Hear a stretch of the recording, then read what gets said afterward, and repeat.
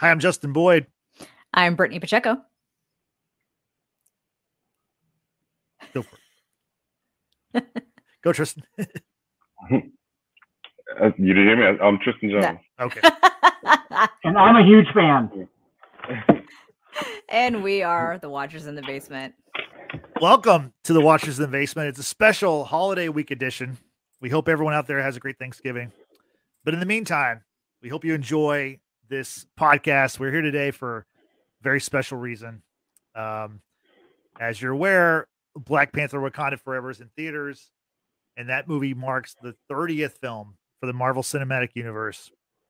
So I figured it was time that we sat down and we ranked them all, 1 through 30.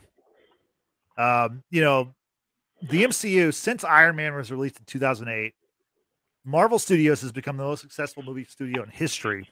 And the MCU is the highest grossing film franchise with nearly $27.9 billion made at the box office. That's a lot.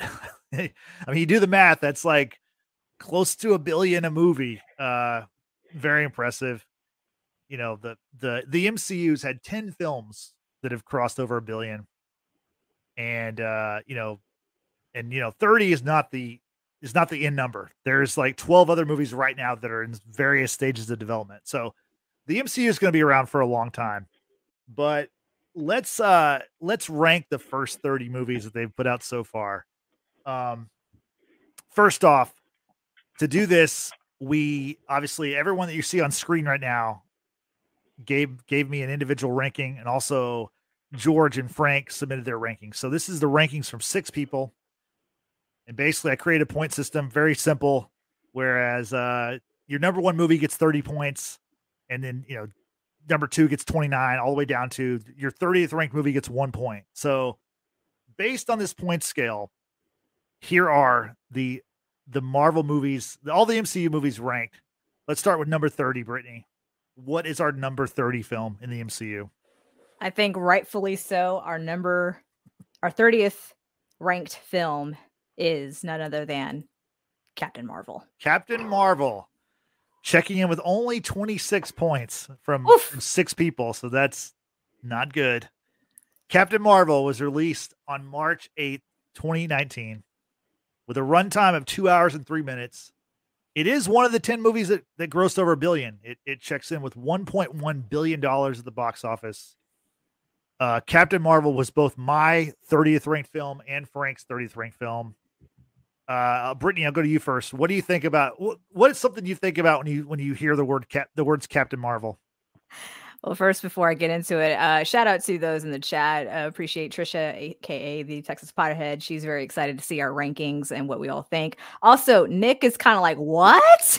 All the way from across the pond. He's very confused about ranking Captain Marvel as our 30th film. We'll get to you, Tristan, in just a moment. But yeah, Trisha says, wow, interesting. I would have put it above Thor, The Dark World, or Iron Man 2. We'll come to those momentarily. Yeah, Trisha, those are coming up very soon. Very soon. Yeah. For me, with Captain Marvel, it wasn't so much the story was, but it was Brie Larson.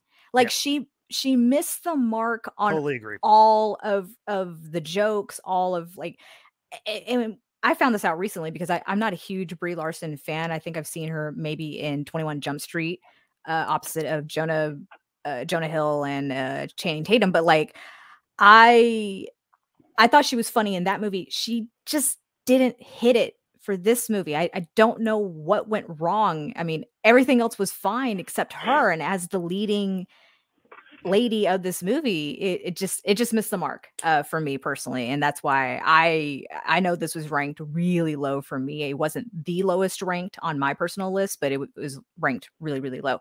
Tristan has some thoughts. I definitely want to hear Tristan's thoughts about this ranking. I mean, I'm not gonna go crazy over it, but I had this film ranked like around 22. I agree with everything Brittany just said about Brie Larson and her failure or inability to like elevate the film as a character. But I think because everything else about this film works, the storyline, the performances around Brie Larson, the way it set up, a lot of the stuff in the rest of the MCU, I can understand the criticism of Captain Marvel. I guess I realized that I'm in the minority. I like Captain Marvel. I didn't love it, but I liked it enough to, I watch it again when it's on TV. 30 is, I guess the 30 ranking is egregious to me because of the film that I had below it, but I guess we'll talk about those as well. So, yeah, I had it around 22. So it's not like I thought this was a top tier Marvel film, especially when I looked at the rest of the list. But 30 is a little low for me. But hey, this is what happens when you're part of a collaborative effort and math is involved. I get it. Oh! And before we move on, we've got Frank Hoop in the house, in the chat. In the chat, he says her presence was lacking on screen for me. Her portrayal, I can't tell she's the most powerful Avenger. It's fair. It's fair. Yeah. I can't say it's not fair. Drew, what are your thoughts on Captain Marvel? So I'm with Tristan. I had it ranked 23rd in my list. As a father of a daughter, I thought it was a very woman, female empowering movie. I thought Monica Rambeau.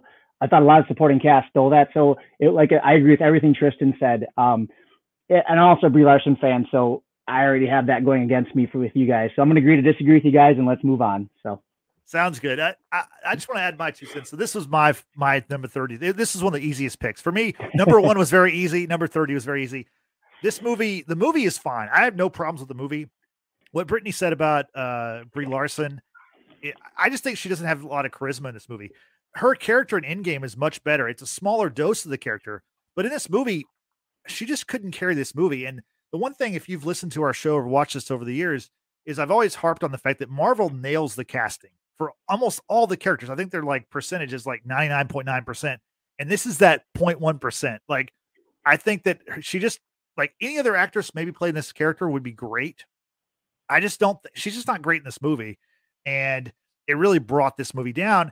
And I think, this movie, it did gross $1 billion, but I think a big part of that is the fact that it was right before Endgame came out. And we were all super excited, like for the breadcrumbs of what is going to lead to Endgame. And I think this movie benefited from that. In fact, I think almost any movie in that spot would have had a huge audience, would have maybe made close to $1 billion. So, like I said, this was an easy one. So let's move on. Let's go to number 29. What's number 29, Brittany? I think it's going to be really controversial too. well, it was even controversial in our ranking. So that's fair. Yeah, that's fair. But but those in the chat and those who watch the replay, please let us know your thoughts. Let us know your thoughts and your rankings, because I'm pretty sure we're going to upset some people. Oh, look, we're upsetting people now. Nick says that Claire, his wife, feels bad for Brie. You've upset Claire. My bad, Claire. Justin basically turned that film into a lead off into Friends. Like it's like anything would be successful. There's like Seinfeld coming up next. All right, y'all. It was in a great time slot, honestly. Like this movie benefited from a lot of MCU story building and world building over the years. Yeah. That's number 29. Right. Number 29 to upset people more. The Incredible Hulk. Oh, that's easily. So Drew, I want to get your thoughts on this first, because you and George ranked this one as your number 30 film. Tell me what you didn't like about Incredible Hulk. Oh, the special effects are horrible. I didn't think Ed Norton was a good Bruce Banner. The only saving grace was Jennifer Connelly for me in that movie. So it just if you, of all the films and you go through all of how awesome they are, that one shakes to the bottom in my world only. So. And I can understand. I'm not surprised George and I agree. We actually agree on something, which I wish he was here.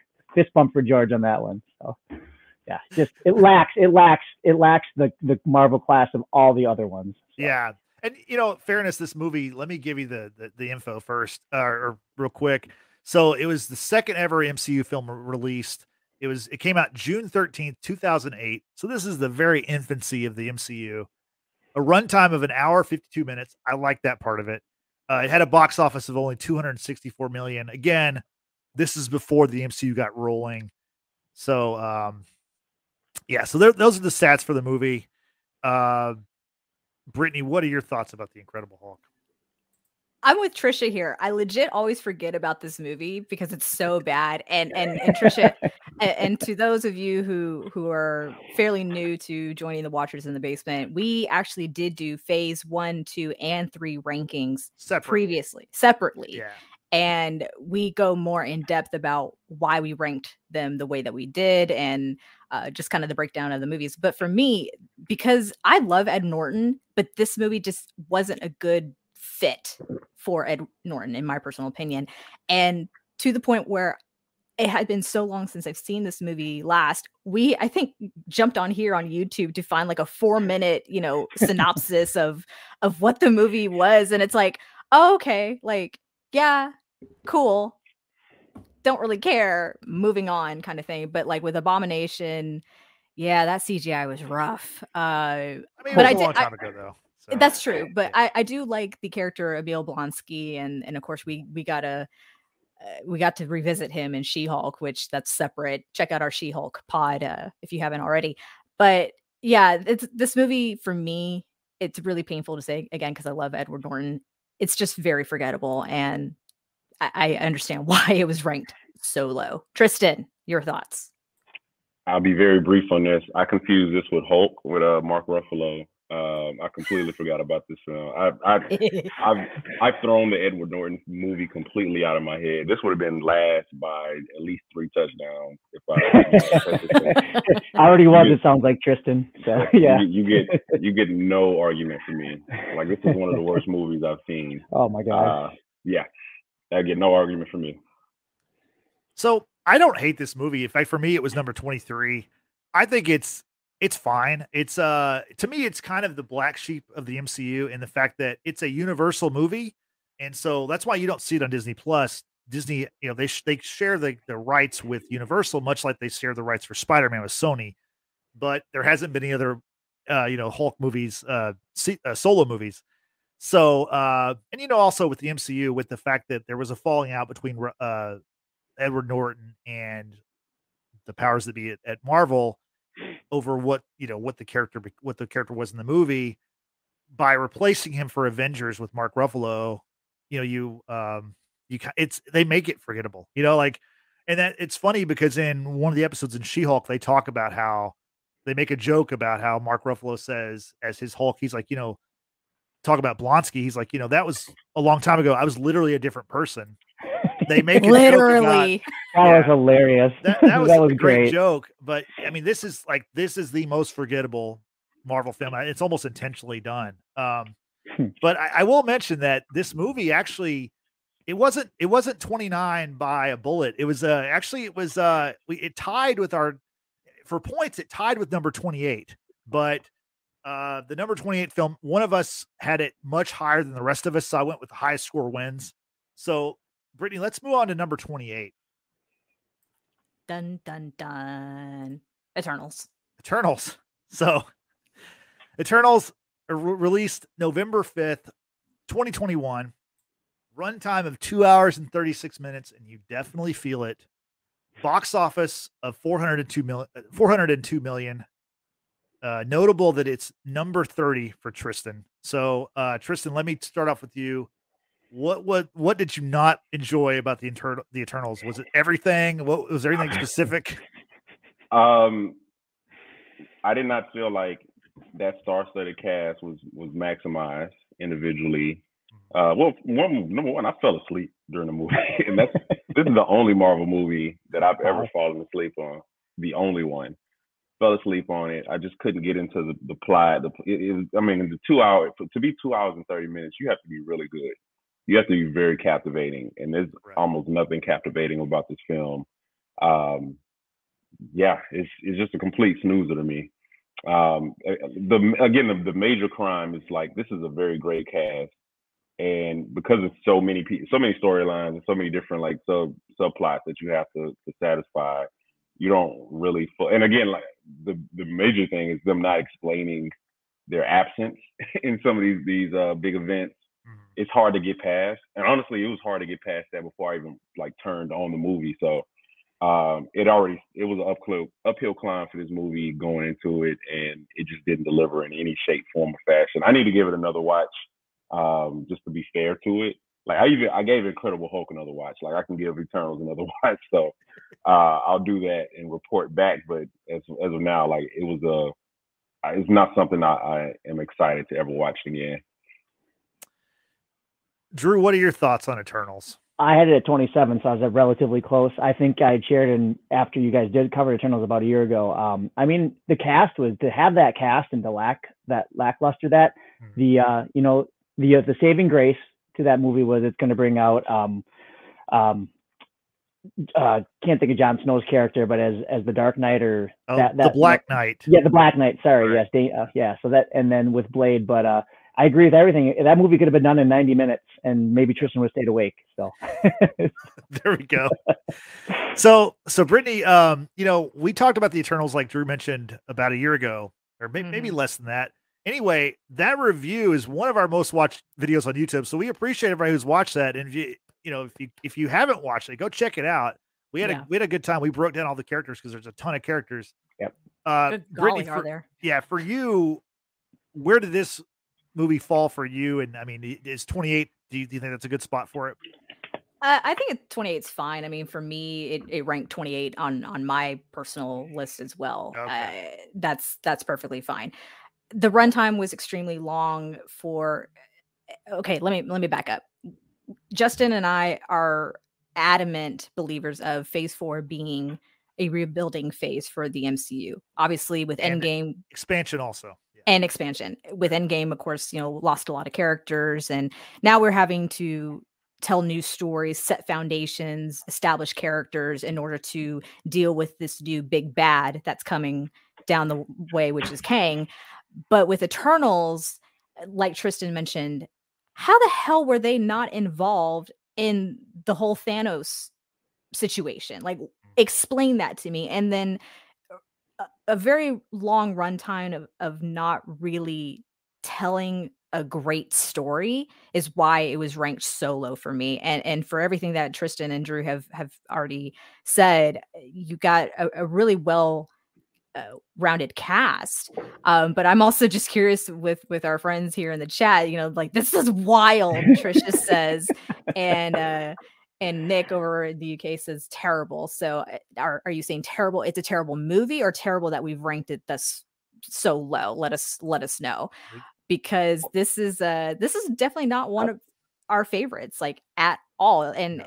I did appreciate seeing Kit Harington reunited with Richard Madden in a scene. We have Game of Thrones people once again, which is fantastic. That mystery voice in the mid or post credit, I can't remember right now. Yep. That turns out being Blade. Yep. Is amazing. I cannot wait for the Mahershala Ali adaptation of Blade. But yeah, this movie just really didn't hit it for me, and it just, that's why for me it was ranked so low. Real quick, if I could, guys, I hope Nick answers. I mean, that movie was filmed in Great Britain, so I hope he clarifies terrible for us here in the States. So okay. Love Britain, though. Yeah, absolutely. Friday, U.S. versus England World Cup. Oh. So for me, this movie was number 27, so I got pretty close to nailing it. I, like Tristan said, I like the cast. The cast is great. And something I should have said off the top is the one thing amazing about Marvel Studios is they have not had a financial failure. They're 30 for 30, right? Oh. Even this movie. But see, this movie, to me, this movie is a failure in maybe storytelling or in what's next, right? Because we don't know what's next for these characters. Is there going to be an Eternals 2? Are they going to will Jon Snow, not Jon Snow, will Kit Harington's character, the Black Knight, it's Dane Whitman. You're right. That's his variant, Justin. His variant is Jon Snow. Exactly. Will Dane Whitman show up in the Blade movie? I mean, it makes sense. The Blade movie has been pushed back for various reasons.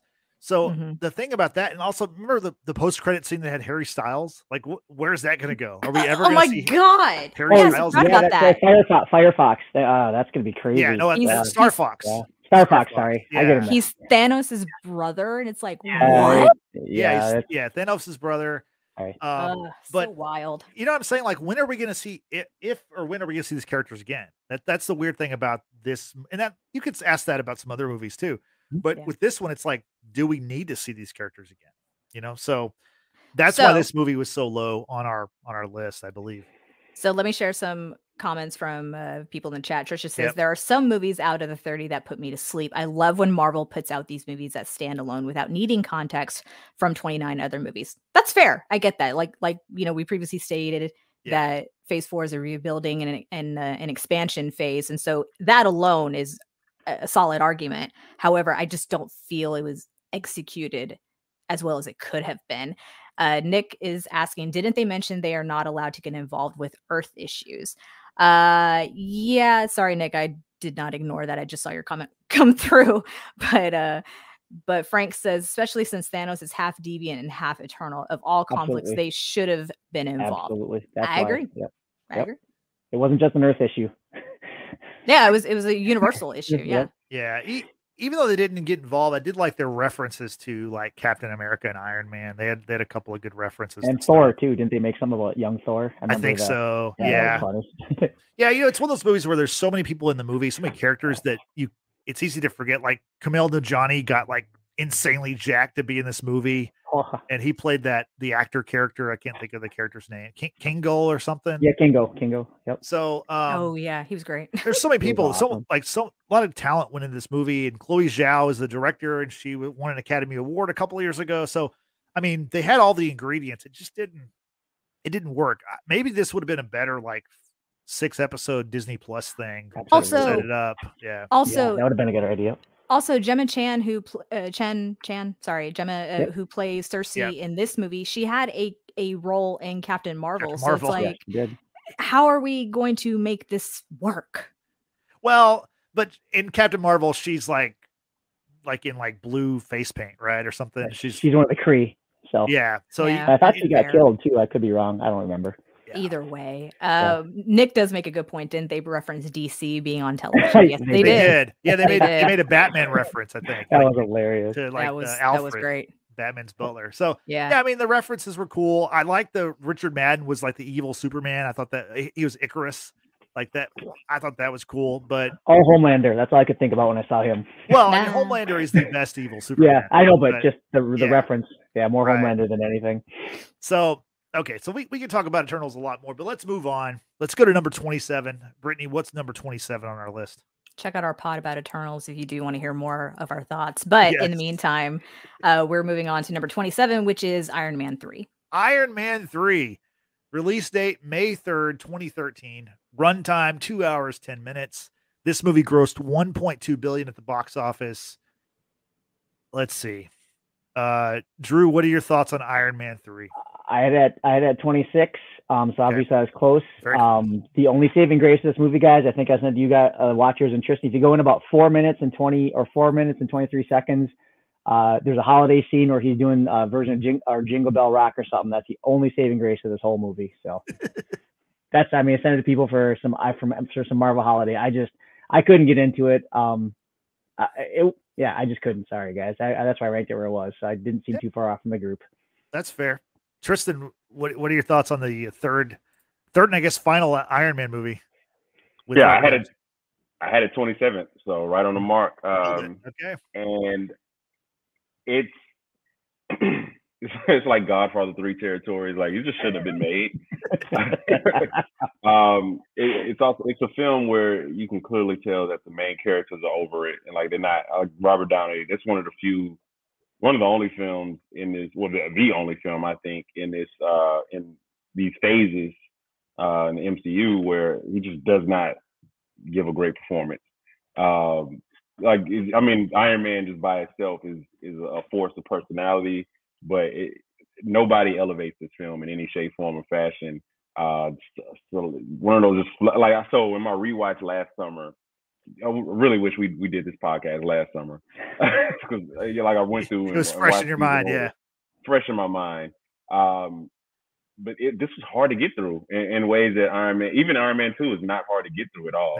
No. Iron Man 3, I feel like it's a chore, right? And the common thread between I guess my bottom 10 or maybe bottom 7 or 8 movies is that they all feel like a chore to get through, right? And we'll talk about the rest, but this definitely was a chore to get through.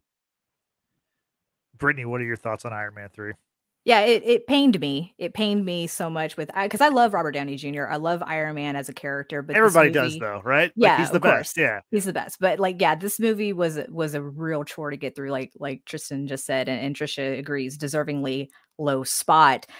It had its funny moments. Don't get me wrong. I do love Robert Downey, like telling the little kid who's asking him for an autograph. He's like, "I loved you in A Christmas Story," because he looks like Ralphie, which was adorable. But I think the main thing for me was the villain, which is sad because I love Guy Pearce. It's just, what was his name? Alton or Altrin Killian or whatever his name was. Yeah, Aldridge Killian, maybe. Aldridge Killian. Yeah, there we go. Yeah, like that villain just did not work. Like it just bothered me so much. Which again, sad. I love Guy Pearce.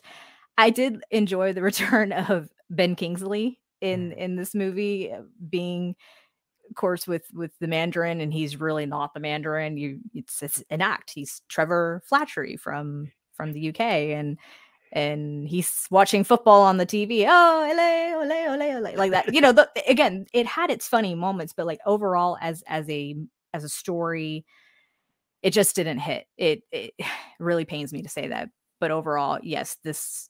For me, I think I actually ranked this not pretty high. I think I ranked it like 23 for my list. I had other movies below it that I think just were not that good, but deservingly low on our overall rankings list just because it didn't deliver like I think it should have.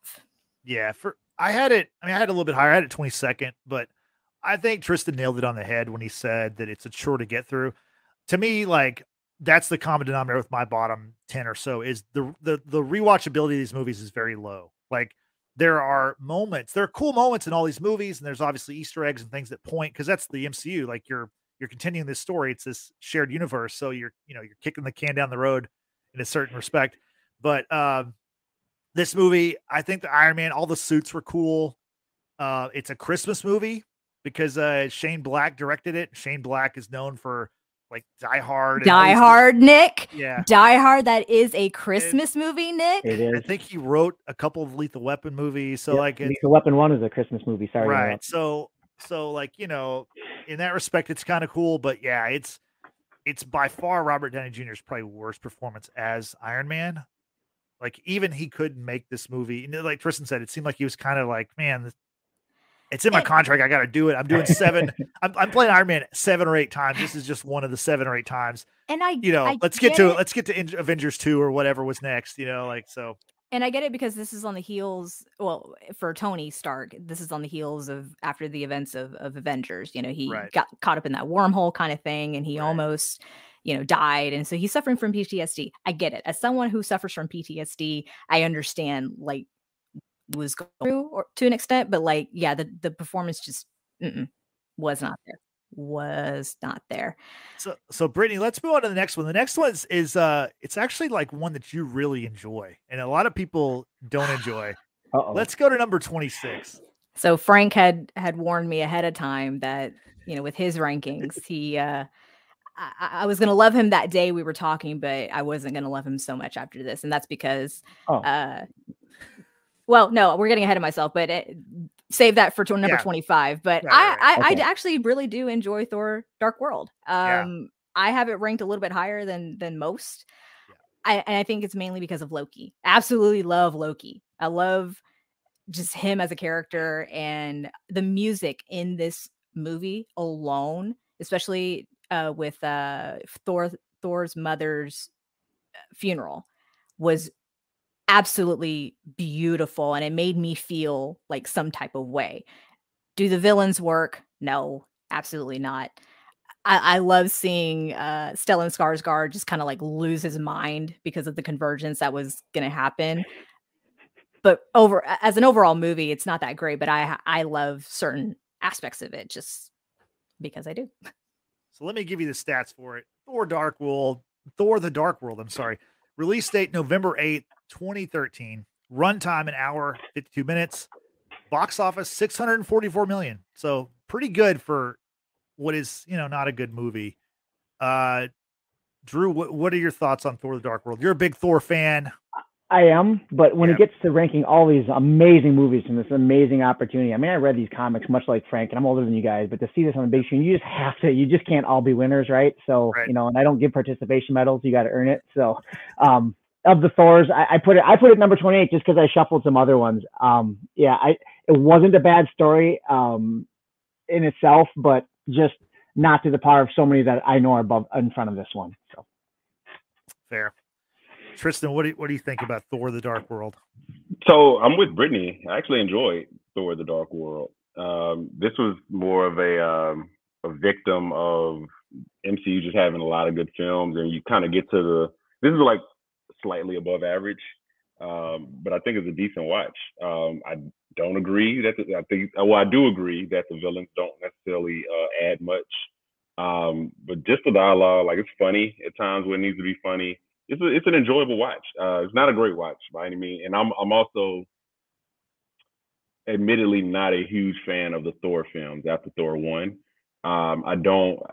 I think it incorporates a little bit too much humor, like once we start getting into some of those Thor movies. But this one, I enjoyed. I did not feel like a chore to get through. Whereas I think when I first watched it, I was like, because I'm always skeptical of Thor movies, but this was one of the better ones. And I think I had it around 20. I had it like 25th, 24th, but it's a 24th that it doesn't reflect my feelings about my enjoyment in watching this movie. Yeah. So for me, this is 29. Now I will say, like, I just don't think this is a very, I've never enjoyed watching this movie. I've seen it 3 or 4 times. I just never really enjoyed it. But I do think that, you know, Brittany, you're mentioning the scene between Thor and his mother. I do think that part was rehabbed in Endgame. Endgame kind of made that scene mean more, you know, with Rocket Raccoon there waiting for, you know, for the fat Thor to meet his mother and go through that whole emotional experience. So I do think that part is made better by Endgame, but the movie for me, this is also kind of a forgettable one. I you know, if they decided to like erase this one, it wouldn't hurt feelings. Let's move on. Real quick, if I could, Justin, one of the saving graces was the bonus scene with the Collector and bringing the three of them bringing it to become the Redstone, which is, I can never remember what the power is though. Nope, whatever. I don't know. Where the Redstone was. Okay. So, I mean, that was cool. The post credits and mid credits in these movies are all pretty cool. You know, like it's so. But that's a good point. Good to point that out. Yeah. So Brittany, let's move on. Number 25. You were teeing it up a second ago, but let's talk about it. I was. You're right. Yeah, this is Frank said the reason why I wasn't going to love him after this, and you know, I got love for y'all. It's okay. We can have differences of opinion, and when you admit that you're wrong, it's fine. So number 25.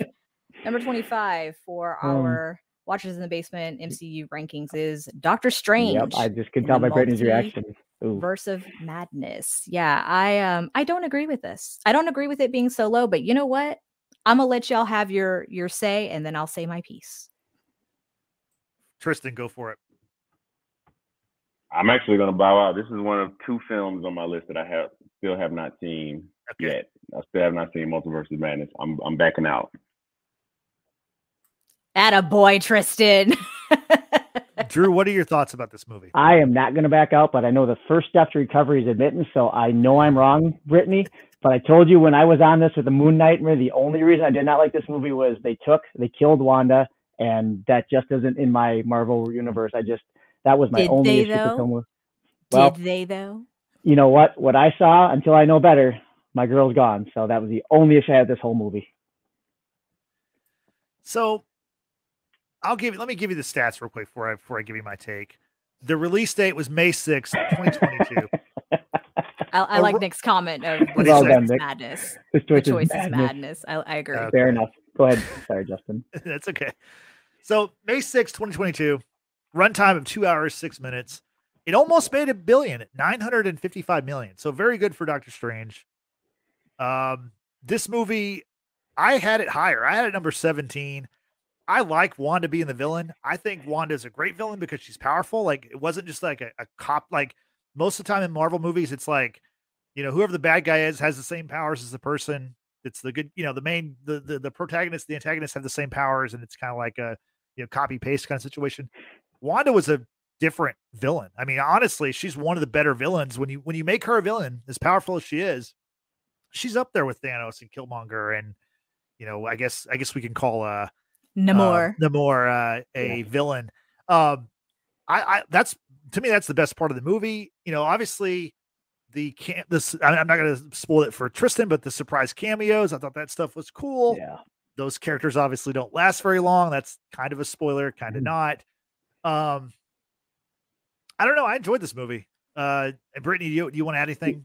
Real quick, I know before I go, the one thing learning from you guys, and I'm always keeping an open mind, you guys cover something that I absolutely love, that what makes or break a great to awesome movie.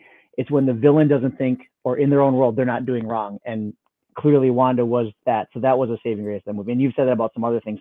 Thanos in his mind wasn't doing the wrong thing. That's what makes a great villain. Yeah. No, that's true. The more I think about Thanos' reasoning, the more I understand where he's coming from. He's a hero, probably. Like in our world, like, you think about it, yeah. I mean, it's like genocide. Like, what's wrong with that? I mean, snap your fingers and half of everything's gone. I mean, roll the dice. Like that means only 2 of us of this 4 are here. So right. Not it. Okay, so Trisha over here says, agree with the low ranking. So many things to dislike about this movie. Please elaborate. Please share with us your thoughts. Nick, I love Nick. Not sure what's more baffling, this ranking or the Die Hard comment. Wow, Nick's just taking shots from across the pond, just coming for us. It's all right. We'll have another American Revolution. It's fine. Oh boy. Oh boy. There we go. I said it. It's cool. No, Nick is a very, very sound believer that Die Hard is not a Christmas movie, but we will make a believer out of him one day. We can't go into that. Like, that's like not here, not today. That's today. Like pineapple on pizza. We'll be here for all day. Yeah, I like it, honestly. Go Stop ahead. It. Okay. Yeah. So I absolutely really enjoyed this movie. It was ranked number 8 on my personal list. Yeah, I think way high. Yeah. Way high. Because I think it told a good story, and it was a story that I didn't necessarily need to go see it twice to remember what the story was. I saw it twice because 1, I enjoyed it. 2, I wanted to be prepped for our review. However, I think with the introduction of America Chavez, and then you're really getting into this multiverse and seeing the variants of Doctor Strange. Again, the cameos that we got in this movie, although they didn't last so long, like Justin mentioned. And then Lizzie Olsen. Lizzie Olsen is the Scarlet Witch, okay? And I say that carefully because the Scarlet Witch is the villain in this, not Wanda Maximoff, the Scarlet Witch, okay? And if that's solely because the fact that it was the Darkhold, the book that was taking hold of her, making her the villain, and her ultimate goal was to have her children back, the children that she lost at the end of WandaVision. I mean, again, we've said this numerous times about various villains. What makes them a great villain is that they think they're the hero in their own story. And Wanda's saying to Doctor Strange, you did all this with Endgame and the blip, and you come back as a hero, but I do what I do, and somehow I'm the villain. Like, that doesn't seem fair. And that to me was on point. So I really enjoy this movie. Of course, I love Benedict Cumberbatch. You can put him in anything and I'm just going to love him. So I don't think he can do anything wrong, but others believe differently. That's fine. So, hey, Amber, appreciate you being here. No worries on being late. We are just talking about our rankings. So Trisha here says the movie felt slow, hated giving us the Illuminati just to kill them so quickly. Spoilers. Didn't mind Wanda being the bad guy, but she was unalived so easily. Would have liked a better introduction for America Chavez into the MCU. That's fair. Totally can agree with that. But I also wasn't mad about just kind of like throwing her into it and then just like matter of factly like, well, this is who she is. It may have been done better, but I think overall, I really like this movie. So I blame Frank. Well, so George had this movie 28th.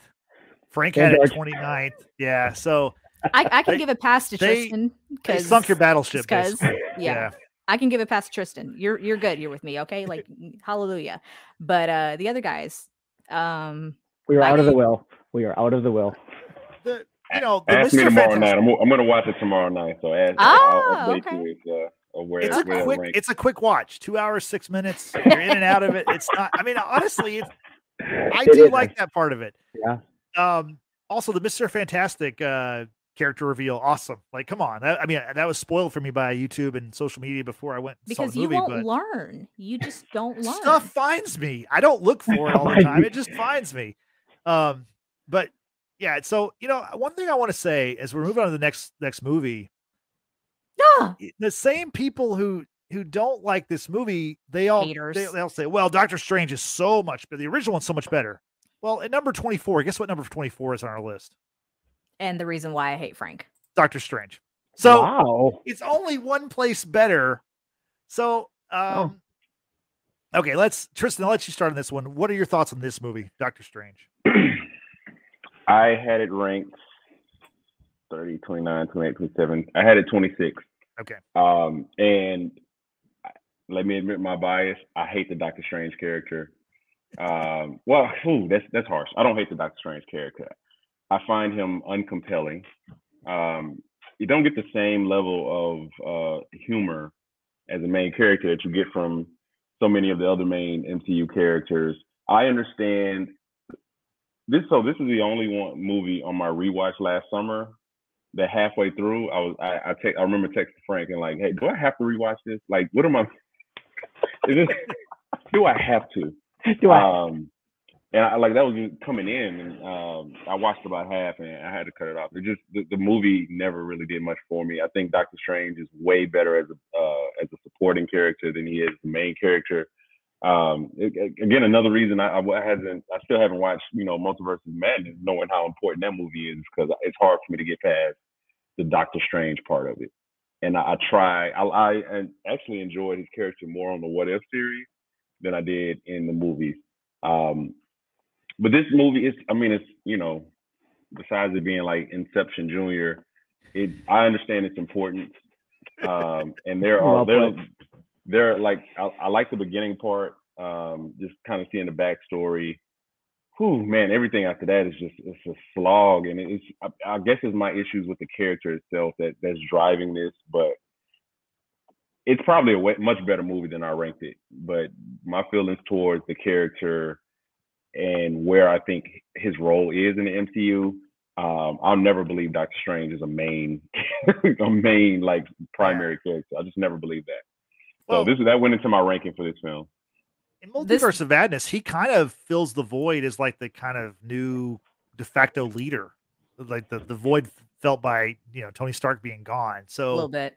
Yeah, I mean, he's kind of a leader in Infinity War and Endgame. Obviously, he's very crucial to those movies. We'll talk about that later. But yeah, go ahead and read Frank's comment. He had a pretty good comment. He did. He said he told Tristan to watch the 4-minute condensed version. Wow. So, which is what I had to do with Incredible Hulk in order to get through it. So okay, like 4-minute videos come in for the win at times. Let's just be real. Not a lot of respect for the mystical arts right now. Seems like Apparently for us. Let me do the stats real quick. I keep not doing that when I should. So Doctor Strange, release date November 4th, 2016. Runtime of 1 hour 55 minutes. Respectable box office of 677 million. Drew. Ooh, side note. What What's a horrible time to come out with a movie, man. November 2016. Yeah, we all think right before, right for a certain election. Yeah. It was right after. After the election. It was a week after the election. No, it's probably before. It's probably like a couple days before, I bet, because usually. It was before. Yeah. Okay. So, Drew, what are your thoughts on Doctor Strange? All right, so I had Doctor Strange at number 20. My years of reading comics, I never followed Doctor Strange. I've been an Iron Man fan the whole time. Cap story, somewhat Thor. And I skipped it. And when I saw it, so that was, I'm trying to think. Yeah. So when I saw, I just didn't think it was that important to me. So then when I saw him in Infinity War, and it was hard because Benedict Cumberbatch as Smaug the Dragon in I know The Hobbit was 3 films, but I mean, this is Benedict Cumberbatch talking about. I mean, he's just a world class guy. So he blew me away in Infinity War. I'm like, I got to go back and watch Doctor Strange. And then I got the storyline. I agree with, I think, Tristan and everybody else. I mean, he as a supporting Avenger, amazing in Infinity War and Endgame without a doubt. So that's where I have, again, all these amazing movies. You're putting a McLaren, a Ferrari, a Lamborghini, all these cars in front of me.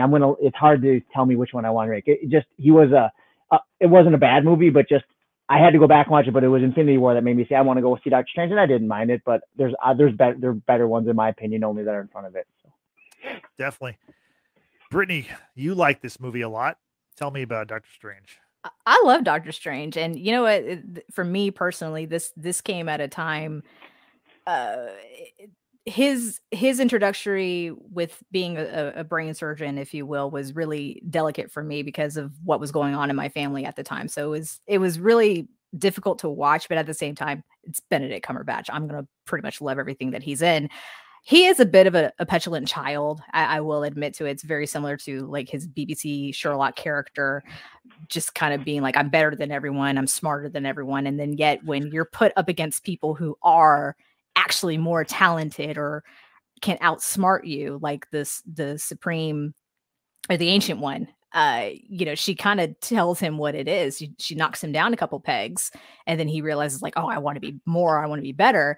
Yeah, I can see where the dislike will come from. But overall, I think seeing his journey coming from someone who was like a world-renowned surgeon to kind of being at the very bottom and just not having anything, and then to kind of find like a new journey and somewhere else to ascend to. And I don't know.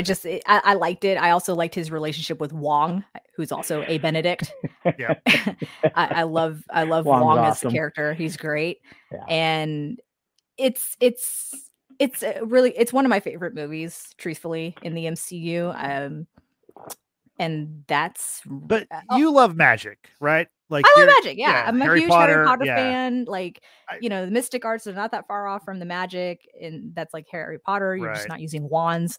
But yeah, I mean, there's that side of it as well. But mainly Benedict Cumberbatch. Yeah. This movie, for me, I had it number 21. I think it's fine. It's I think the the beginning where how he becomes Doctor Strange, the origin of that is the best part of the movie. The first 20-30 minutes are my favorite part of the movie. Like Tristan said, his character, Doctor Strange, his episode in What If is great. And spoiler alert, some parts of that character end up in Multiverse of Madness. Just as a heads up. Yes, they do. And but, I'll agree that episode in What If was one of the best. For sure. Yeah. It's one of the better ones. So, overall, I like the character. I do also agree with Tristan that I think he's much better in a secondary role. Like in Endgame and Infinity War. I mean, I'm saying he's a leader, but he's not he's not the front man of the movie. He's not the star necessarily of the film. But I think he's great in a complementary role in those giant movies. I can get behind that too. Yeah, I really can. Because even like in Spider-Man No Way Home. He's great in that movie too. Yeah, I mean, honestly, we'll get to that. We'll get to that. That's probably one of my favorite. I mean, in game, it's all the same. It's all awesome. Stop talking. Number 23. Let's go. Number 23. Yep. Ant-Man. The first one. The first one. Okay. Ant-Man release date July 17th, 2015. Runtime of 1 hour 57 minutes. Box office of 519 million. Does anybody have any Ant-Man thoughts? I'll go quick. I put Ant-Man at Wasp 21 and Ant-Man at about 24. I mean, again, where I read not much into Harry Pym. Paul Rudd, I think, did a great job, very entertaining. Evangeline Lilly. It was fun for what it was. I think Michael Pena, those guys of the security extra, they really added flavor to the movie. But just for me, just wasn't a major character in my Marvel life.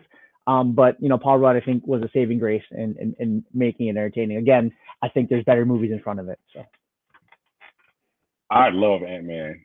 Love. I had it 18th, but again, there's a cutoff on my list where everything above this is just really good. Yeah.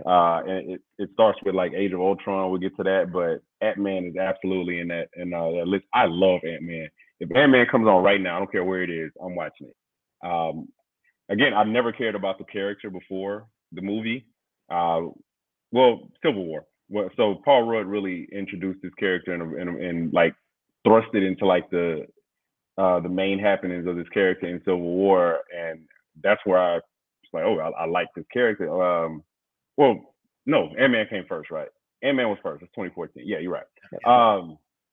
Love Ant-Man. I'm just saying this. Love Ant-Man. I love the story.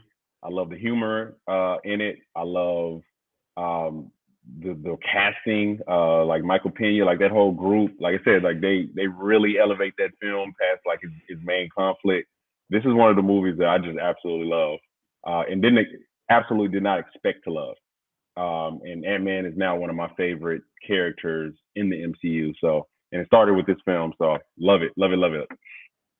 Very cool. Brittany, what do you think about Ant-Man?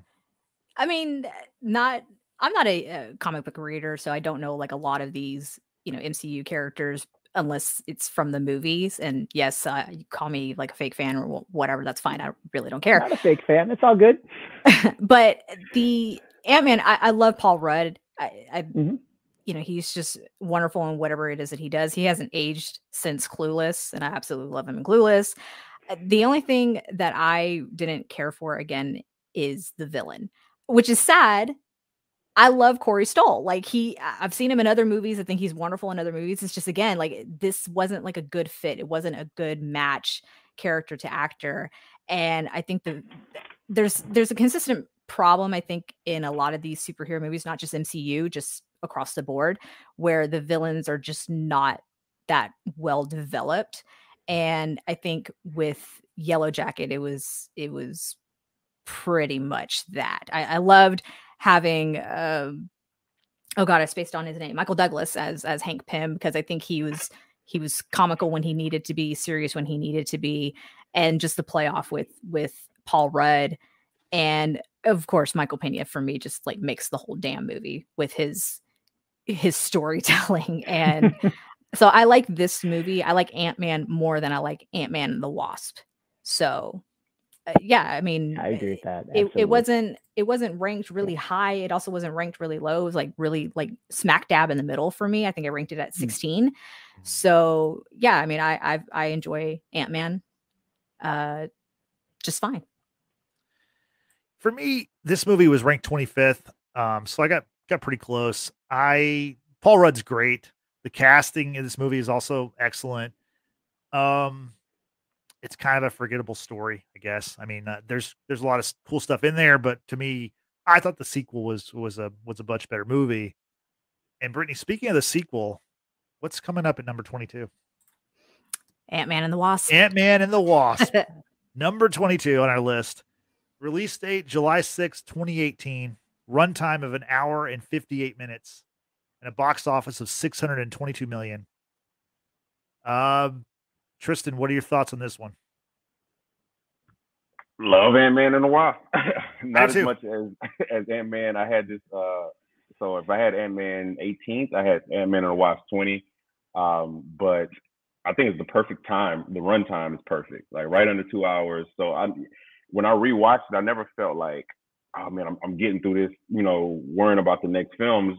I turned it on, some great one-liners. I love the action scene at the end, and by the San Francisco Bay.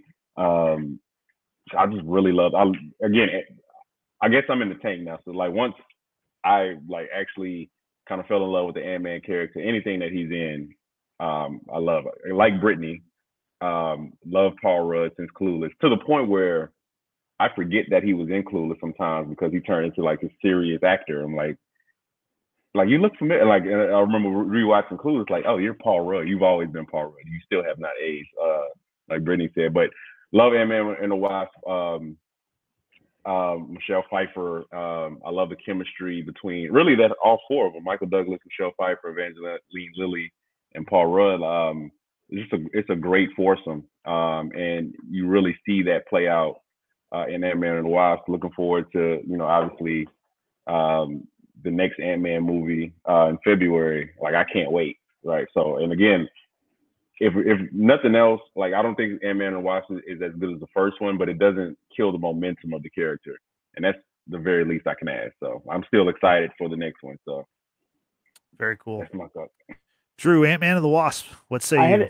I had 21, and I guess I mentioned Ant-Man at 24. I didn't mind Ant-Man. Again, it's just I was on the I call it the Infinity War honeymoon, because I saw that movie like 9 times. I absolutely loved Infinity War. So I saw this one, and it was cool. I was just like, how are we going to link this up? And then when I saw the bonus scene, I'm like, okay, this is cool. So I don't know. I thought they developed the character a little bit more. Ghost was really cool. And we've said this, and I've heard you say it on podcasts. I've been in the chat group, and I've told family members, the fact that we get these big name cast members, they have to be Marvel fans. I mean, I'm sure there's money involved, but does Michelle Pfeiffer really need money? I mean, I think they're doing it for the love of the game, the love of the fans. I mean, I was like telling my mom, how were they going to incorporate that? And when they did, I was like, wow. I mean, I think of the Michael Douglas movies from the 80s that I watched, and Ranting the Stone and stuff, and now see him as Hank Pym. It's just, I honestly like this one a little bit better. And again, I may have been on the Infinity War honeymoon phase of my life, but I really enjoyed it. And again, you put all these wonderful sports cars in front of a sports car fan. It's hard for me to rank which one I'm going to park where. So, yeah, good analogy. Brittany, what are your thoughts on this movie? Not one of my favorites. Really? Like I just said, I ranked. I put Ant-Man above Ant-Man and the Wasp, and the issue for me was Ghost. I didn't really get the character. I didn't get how this was incorporated into anything. I mean, Lawrence Fishburne in this movie was amazing. Like, that man cannot do a bad movie. Like, he himself, like as his own damn self, cannot do a bad movie. It's the movie around him that's bad, right? And this is kind of where I say this is very true for this movie. I would say biker boys will disagree with you. Well, that's fine.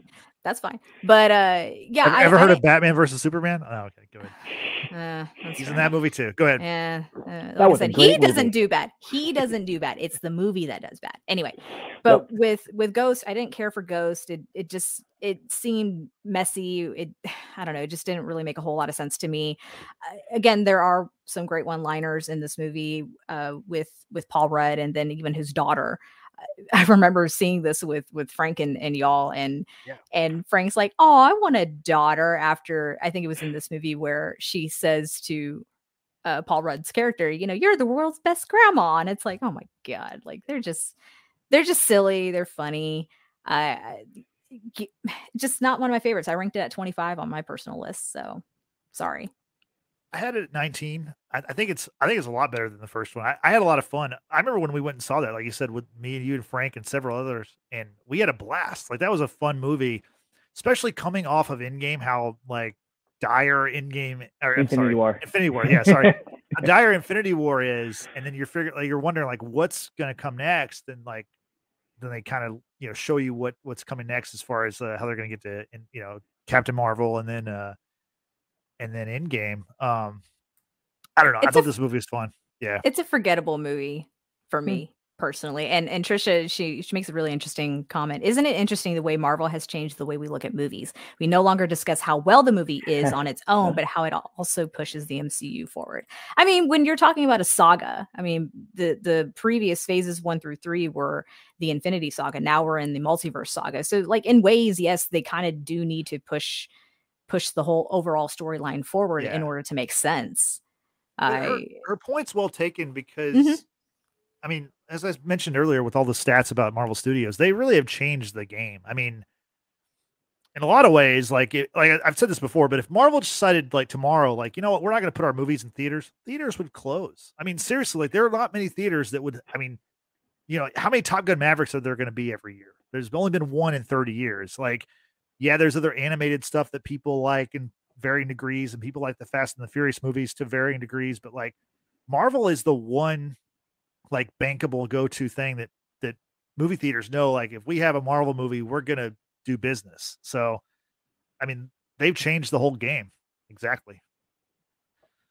Speaking of changing the game, no, this movie didn't change the game. But we're going from one sequel to another sequel. Number 21, one of my least favorite, Guardians of the Galaxy Volume 2. Wow, cool. Release date May 5th, 2017. a runtime of 2 hours and 16 minutes. Box office, 863 million. And I want to start off with Brittany with this because Brittany, you ranked this one number 30. Tell us why. Because it's a stupid movie that I don't think should have ever been made. It absolutely did not make any sense on its own, let alone push forward the MCU. And I absolutely hated the fact that Kurt Russell's character Ego was just abhorring, and did not enjoy this movie whatsoever. That was very succinct to the point. I appreciate it. Tristan, what are your thoughts about Guardians 2? It's a stupid movie that I love to death. Good Lord. Wow. Okay. It is. I thought Tristan and I had a moment, and he goes, "It's a stupid movie," and I'm like, "Yes." He goes, "That I love to death," and I'm like, "Ugh." Sometimes, like the people in it just are enjoyable, and sometimes you just kind of like put aside there's a lot of plot holes in this movie. Oh man. And I recognized it probably on like the third or fourth watch. But it's an enjoyable movie, man. The chemistry between Chris Pratt and Zoe Saldana, like just the dynamics of that relationship. Again, it's a stupid movie. I readily admit that. It is not one of the best. I'm ranking that strictly on enjoyability and not technical brilliance, because there's very little technical brilliance here. I'm going to put a pin in that, because then I have questions when we come down to some of the Thor sequels. Okay. I'm looking at my list and I realize I may have jumped the gun on my Thor hate. It's really just the last two, but yeah, I have some I really hate's such a strong word, man. Hate is a very strong word. Dislike. Let's say dislike. Come on. It's okay if you hate that. That means you don't like very much. I get it. It's more my expectations versus what happens when I actually see it. So my expectations of Guardians of the Galaxy, and we'll get to this when we talk about Volume 1, but again, it's a movie I didn't expect to like at all. When we start getting into like the multiverse or the outer space elements of the MCU, that's kind of where in the past I might have like kind of dipped off a little bit as far as interest. But Guardians of the Galaxy, it's a great reprieve from a lot of the more serious elements of the MCU. So I always appreciate it for that fact. Like for me, it's like listening to a Drake album. Like I don't really have to think much, right? I can just, That's awesome. I can overlook a lot of the plot holes here and just really focus on the enjoyability. And Volume 2 is really, really enjoyable. Again, especially like the ending part. Like there's a lot of tense moments. I'm really thinking like, how are they going to get out of this? Like Kurt Russell's character is literally a god. Like how are we getting out of this? And if you can humor me and captivate me over the course of 2 hours, and my enjoyability rankings will be high for your film. And this is where this lands. And again, I'm with Brittany on this fact. Not a good movie. Like I can readily admit that. But it's enjoyable as hell, to me at least. I gotta save this argument for when we talk about the Thor movies. I'm sorry. We'll get to that. We're gonna get there really quick. Very soon. Really quick. Drew, I know you love the Guardians, the cast and crew, the whole Guardians feel of everything. What is your thoughts on this movie? So real quick, never read a Guardians comic in my life, so it was fun to see it in the movies. Again, I have to rank things and things that have to fall in the lower buckets. The saving grace of this movie for me was the opening scene with Brandy. She's a fine girl, because that's something my older brother would cruise around in a Camaro when we do it back in the day, because remember, I'm 50. Love that. And the end with Yondu and the whole scene, a little passing around little baby Groot with the fireworks, that was great. And obviously the extended scene to get us going into Infinity War. But after that, I agree with everybody else. It's not a bad movie to watch, and I will watch it when it pops on the TNT or something like that. But I like the group, but not their best. They're not at their best. Yeah, I agree. For me, it was number 26. This movie to me was such a disappointment in the fact that I loved the first Guardians movie, and to me, this felt like this shouldn't have been Guardians 2. It should have been like Guardians 5. Like by the time you get to the fifth one, you're running out of ideas, and I mean, obviously they made it all work with the MCU, but I don't know. I just did not enjoy this movie. This is another movie that Brittany, me and you, and several other people saw together. And I remember we were just like, wow, that was not, we thought it was going to be super fun and enjoyable. And it just did not pan out for us. Waste of time. It was a waste of 2 hours and 16 minutes. And I don't want to hear y'all complain about other movies Yeah, and I think we saw this at one of those like Alamo Draft House, one of those places where you can like get food. You know, Might like have been Movie Tavern, if not Alamo Draft okay, House. one of Yeah. those places, and Yeah. it was supposed to be really fun, and it just did not deliver for us. And the draft didn't make it any better, guys. I don't think Come so. on. Sadly not. And to The quote draft- Trisha Yeah. here, she's Yeah. like, "This movie Yeah. was bad." It was, yeah, It wasn't one of the better ones. not one of my favorites. I had it at So- 22, so I'm glad I wasn't too far off with the group. So. Yeah, a lot of us, we're pretty close on some of these. So, Yeah. So Brittany, before we move on to number 20, let's recap 30 through 21. Oh, There we very are. cool. There it All is. right, so 30, we've got Captain Marvel, 29, The Incredible Hulk, 28, Eternals, 27, Iron Man 3, 26, Thor, The Dark World, 25, Doctor Strange, Multiverse of Madness, 24, Doctor Strange, 23, Ant-Man, 22, Ant-Man and the Wasp, and 21, Guardian of the Galaxy Volume 2. And this took an hour and 5 minutes to get through all this, y'all. We gotta speed it up. We got gotta two. pick it up a little This bit. is going to be Pick it up. 3 hours. This is going to be 3 hours and 30 minutes. Yeah, we can't do that. You know We what can't do though? that. These are the ones we don't really like as much. Whenever we get to the ones we like, it's just gonna be like, I like it. Yeah. You know, like it's gonna be I hope so. simple. Yeah, I think so. That's- So Either way, y'all, let's just stay We're- focused. we're- Let's we're- stay on point. but we're having fun though. That's the most That's important true. thing. We We hope are the having audience is fun. enjoying this too. I So took a don't half day forget off to for give- this. So Don't forget to give this video a like and also subscribe to our YouTube channel. That way you can enjoy more content like this in the future. Claire says the new Thor should be 30. Well, you know what, Claire? Ouch. Too bad, because the new Thor, Thor Love and Thunder, is our number 20 movie, Brittany, if you wouldn't mind showing us that. There it is. Thor Love and Thunder, release date July 8th, 2022. Runtime 1 hour 58 minutes. Tremendous runtime. Box office $760 million. You know, to kind of quote what Tristan said about Guardians Volume 2, it's a silly movie or a stupid movie that he absolutely loves. For me, this is a silly or stupid movie that I absolutely love. I enjoyed this movie. Tristan, what are your thoughts on this one? Haven't seen it. That's the one you haven't seen. Okay. Okay. Like I said, Okay. I got you. Yeah, I just got one of the. sorry This is the other. This is the other second movie I haven't seen. Gotcha. So.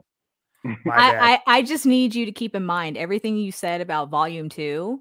I need you to apply that to this movie when you watch it. Okay. Like, let's not take it as seriously as other things. Exactly. Got you.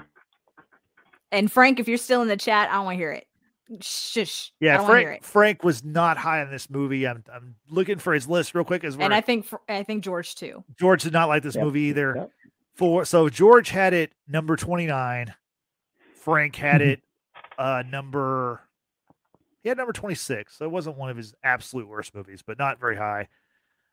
Drew, what are your thoughts on this movie? You guys had me on the podcast. You know, after Yep. Ragnarok, obviously Ragnarok was better than this one. You had me on it.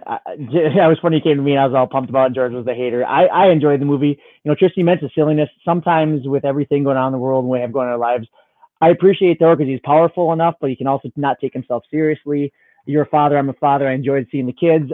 I had it 11. I enjoyed the movie. It's what I needed in my life last summer at this time. I saw it 4 times and I don't regret any of them. So I really enjoyed it. I love the rock music. I'm from the 80s. So it was a fun movie for all the reasons to have fun. I mean, yeah, I enjoyed it. Yeah. Brittany, what do you like? I like this movie also. What are your thoughts? No, I enjoyed the movie. The more I thought about it, the second time I saw it, I enjoyed it a lot more. And I think kind of breaking this character of someone who is like a god. I mean, he can die because obviously we did see that with his mother and Odin and then Loki like 3,000 times. You know, to be able to show off a humorous side and not be solely like the stuck up kind of person, I think kind of it just breaks that mold. And I like the fact that Taika Waititi, the directors of not just this movie but Ragnarok as well, kind of took that chance and it, to me, it's worked. I think, you know, if we can accept Iron Man, Tony Stark being, you know, this playboy billionaire philanthropist, but yet he's got like sass to him, then I think we should be able to accept that from other characters as well. You know, you can't just like say, well, because he's Iron Man, he's the only one who gets to be like this. You know what I'm saying? Like, I think other characters should be free to kind of express themselves a little bit more. So that's just my opinion. But let's see what what's here in the chat. Trisha says, didn't like this movie either. Best thing about this was the kids at the end, the post-credits scene. Okay. But Justin, we're going to welcome into the chat the one, the only Francois Couper. Oh, Frank's here. All right, Franklin. What's going on, y'all? I had to chime in real quick. I took a quick break to give my 2 cents of this movie, man. So oh God, here we go. Frank, let's clear out. Get the ball to Frank. We'll clear out. What's up, Frank? Tell us. So as far as Thor, Thor is my second favorite character in the MCU. My third favorite character, actually, after Black Panther and Tony Stark. I think he's very compelling when done right. The reason why I love Guardians 2 over Thor, here's the reason why. When Guardians 2 comes out, it doesn't come out after heartbreak, pain, and loss.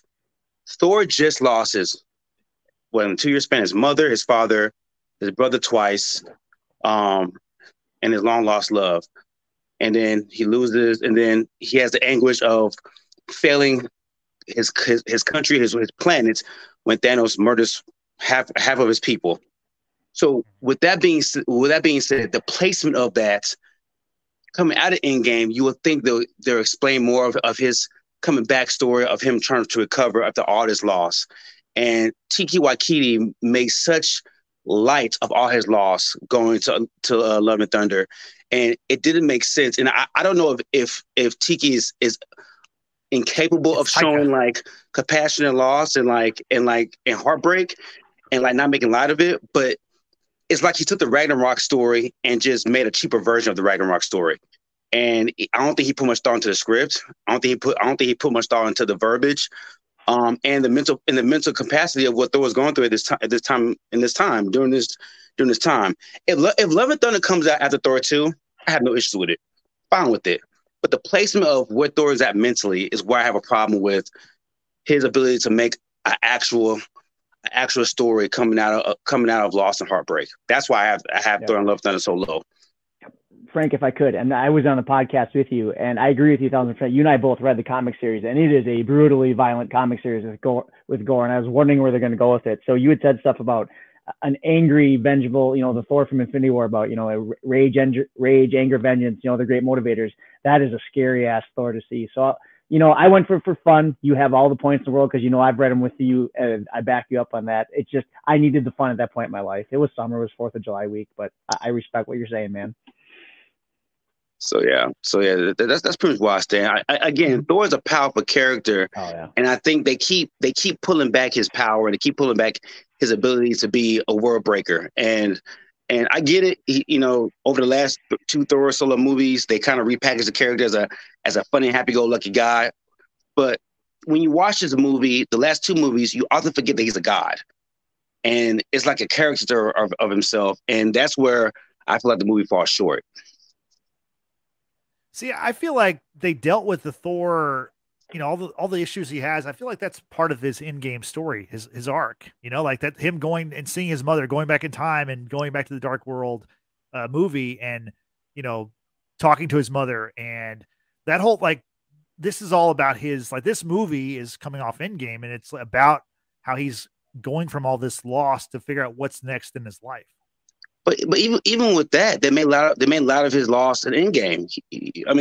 Becoming Fat Thor. It was funny, but at the same time, I'm like, this man just lost half his people and beheaded Thanos. Like I expect a more grieving, vengeful, not fat, damn near diabetes Thor. I didn't want that. Not for that character. 5 years had passed.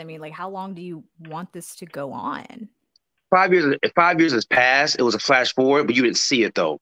I know, and we can't see everything because obviously then it's like an endless set of movies, of course. But I agree with Justin saying we saw his arc really in Endgame, and I think to move on from that, we can't keep dragging that out, and maybe not being Love and Thunder being so fun and so silly. Maybe that wasn't necessarily the appropriate way to go, but at the same time I can't imagine dragging that out and then seeing this really dark Thor, which I know is from the comics. I'm not arguing that. It's just I just don't know that would have worked out. mean, we drug out Tony's visions and loss and disdain over what 7 movies from what Avengers Ultron to Endgame. Yeah, but Iron Man 3 didn't work out very well. That's my point. Didn't work out. And speaking of Iron Man, what's number 2? Or I'm sorry. What's number 19 on our list, Brittany? Spoiler. I spoiled it. Iron Man 2. Iron Man Good job, 2. Justin. I'm about to jump off. Iron Man again. Okay. Good to see you, Frank. Happy Thanksgiving, buddy. I love y'all. Thanks, Frank. Thanks. So Iron Man 2, release date May 7th, 2010.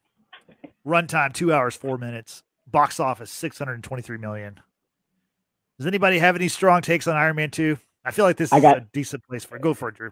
I got it at number 19. My favorite scene was him. You guys know I love sports cars when he's driving the F1 car in Monte Carlo, and obviously Natalie. We find out a lot more about her and that role in development, and the bonus scene at the end is something about how he says something how in the resume review about yes to Iron Man but no to Tony Stark. With the personality about forming the team. So right. It was a fun watch, and it was definitely, like we've said here and our guests in the chat, it's a stepping stone to building what's coming. So I had it 23. I think it's a solid movie to me. It's not a bad movie. The rampant sexism towards Black Widow notwithstanding, it's a solid movie. It's a enjoyable watch. I agree with Drew that it does set up a lot of things going forward. So it does. I don't know if the primary job of MCU movies is to be standalone great movies or to push the MCU forward. I don't know what is the primary role, but Iron Man 2 absolutely does that. So at the very least, it barely makes the cut for good movies on my list. But it's a solid movie. Again, it's rewatching it and seeing the way that Tony talks to Natalie like that to Nat. That was kind of jarring to watch on when I did my rewatch last summer. But it's enough in there to make it a good, enjoyable movie that does its primary job in just fulfilling this role in the universe as a whole. So, like I said, I had it 23. So I'm not too far off, but okay. Brittany, what about you? I too had it at 19. This is definitely one of those movies I can rewatch. I absolutely love the introduction of Natasha Romanoff being Black Widow and seeing just her skill sets. I think she was wonderful in this movie. I know this is one of my husband's favorite movies because of the jumpsuit. Totally understand and get it and support that. However, I also love Mickey Rourke. I think he was great in this movie. I loved him kind of being the other side to Tony's coin. He's equally intelligent, but he's kind of got more of a revenge to avenge his family on his mind. And I think he's great. Love him. And that's pretty much all I can say about Iron Man 2. I'll rewatch it anytime it's on TV. It's good to me. Yeah, I think it's got a rewatchability. I had it number 18, so I was very close. But speaking of 18, what do we have at number 18? We've got Black Widow. Black Widow. Release date. Oh, July. Look, Tristan's hurt face. Look at that. He is like, ooh. Don't worry, Tristan. I'm going to tee you up here in a second. You can talk about it. Black Widow, release date July 9th, 2021. It was the first film of Phase 4. Runtime, 2 hours, 14 minutes. The box office of $379 million.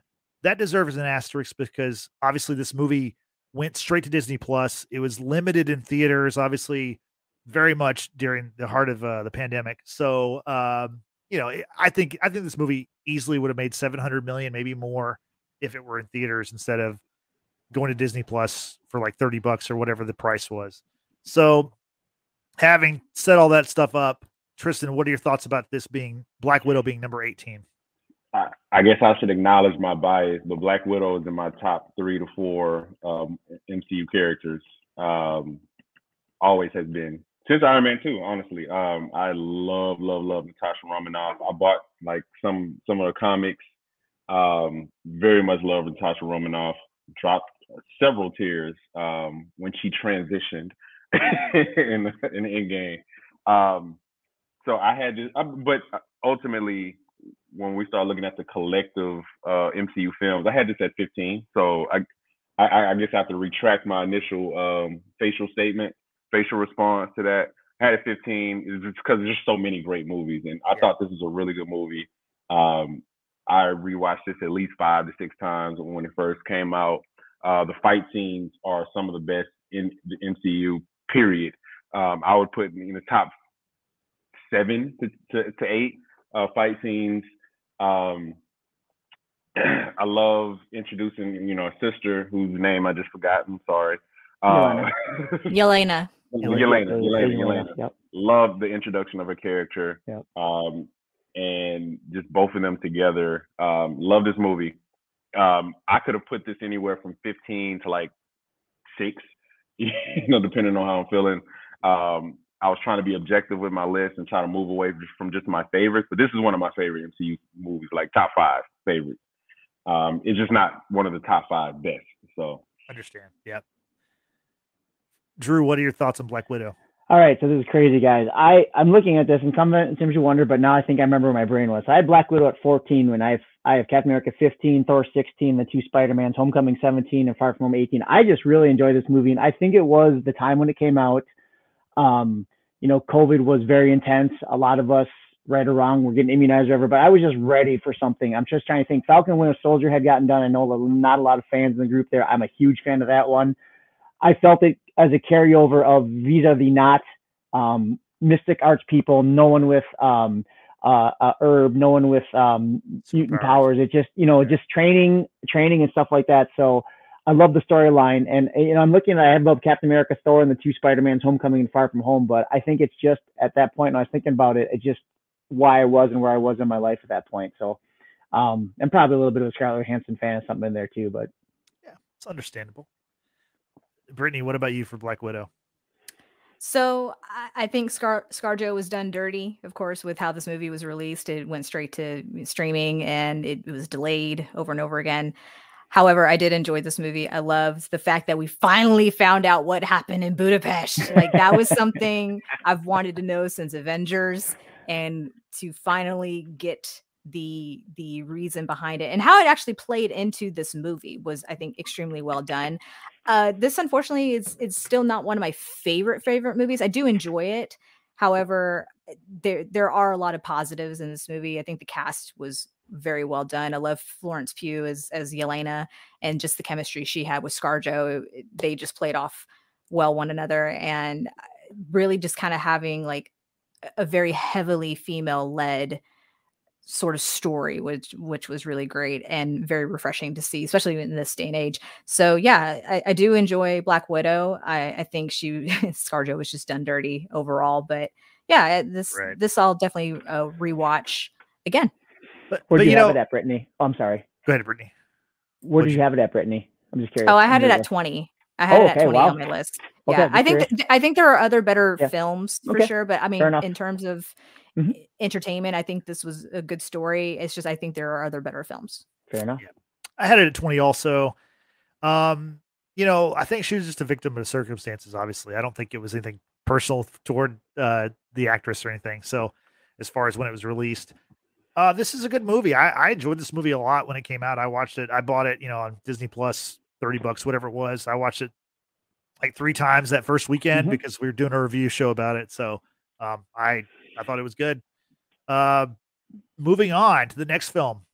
Brittany, what is our number 17? Our number 17 is Shang-Chi and the Legend of the Ten Rings. Shang-Chi and the Legend of the Ten Rings. Release date, September 3rd, 2021. Tristan's hurting on this one, too. Look at him. I'm going to go to him. Runtime of 2 hours, 12 minutes. Box office, $432 million, which that was a shocker for me because I thought this movie was going to make a ton of money, but I don't think it was distributed as widely as a lot of the other Marvel movies. And now almost none of them are going to China. So that's why the box office has come down for all these movies. So anyway, that's something I think worth noting because I thought for sure this movie was going to be a massive box office success, but still $432 million for a character that most people don't know. Very respectable. Tristan, let me know what you're thinking with us having number 17. So this is the first one where there's a huge variance between me and the rest of the group collectively. I had this at 5. I love.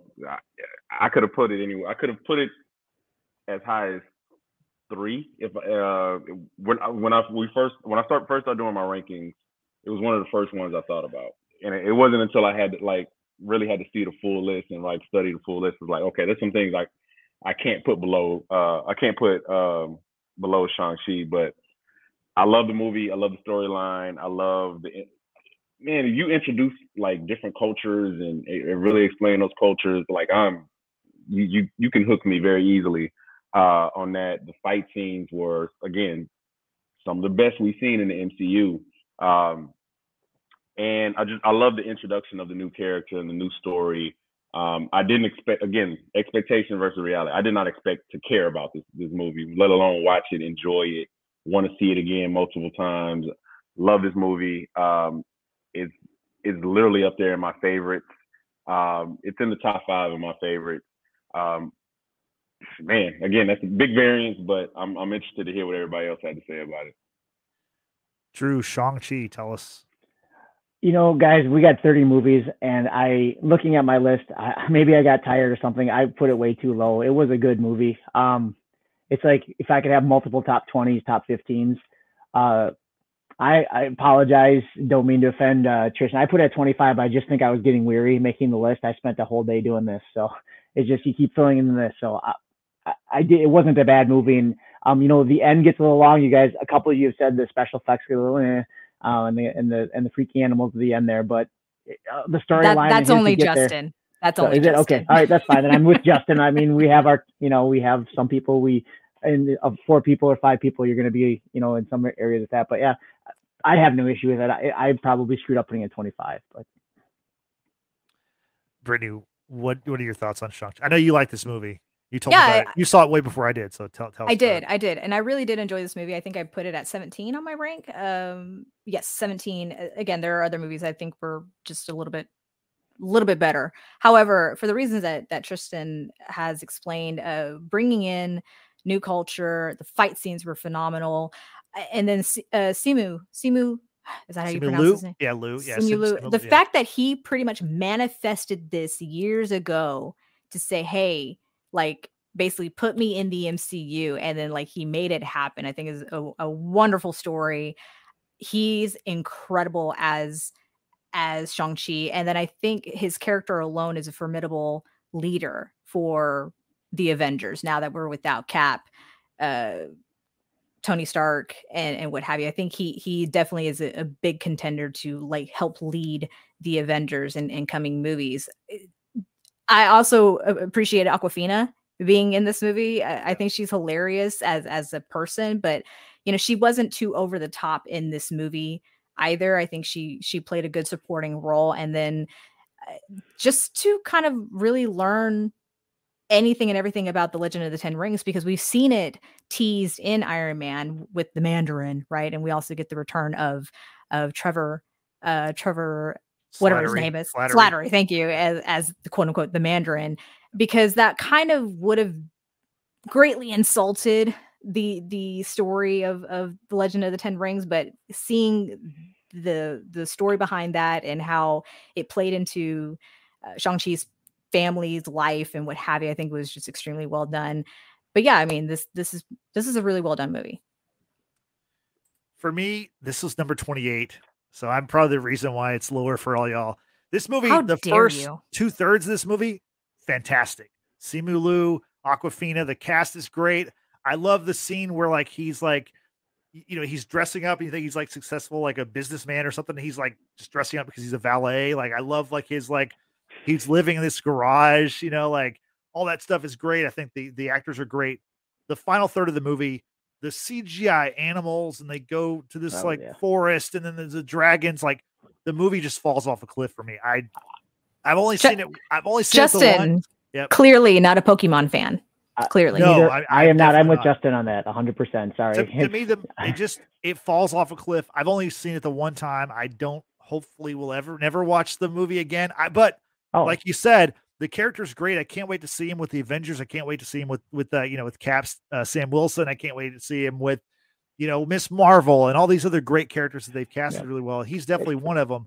But to me, the movie, I just did not enjoy the movie. So the bonus credit scenes had me pretty fired up, though. I thought that was pretty cool. Mark Ruffalo and all that was in it. So okay, yeah, that was really good bonus stuff to get you fired up for what's coming up in Phase 4. Just me, but no, I mean, like, there's good stuff in all these films. I mean, listen, none of these films are bad films. Right, right. For when people say they don't like superhero movies, I'm like, I always have a question. Do you watch other movies? Because other movies, like, there's a few other movies that are like good, but for the most part, like, I mean, yeah, superhero movies are sometimes cookie cutter, but like other movies are just usually they just kind of end, and it's like it's some like vague like, oh, well, just interpret your own way or whatever, and it's like that's such a lazy way to end the movie. Real quick before I jump to 16, we got limited time, but you guys are talking about, it seems like Phase 1, Phase 1 they were building, so it seemed like about the chunk of movies in Phase 1, 5/8 was a story, but the other 3/8 was to promote and getting the build to Avengers, and that was the big build, Avengers, and that's where we'll be talking about that one too. But I mean, that was enormous. And then where they took it with Infinity and Endgame,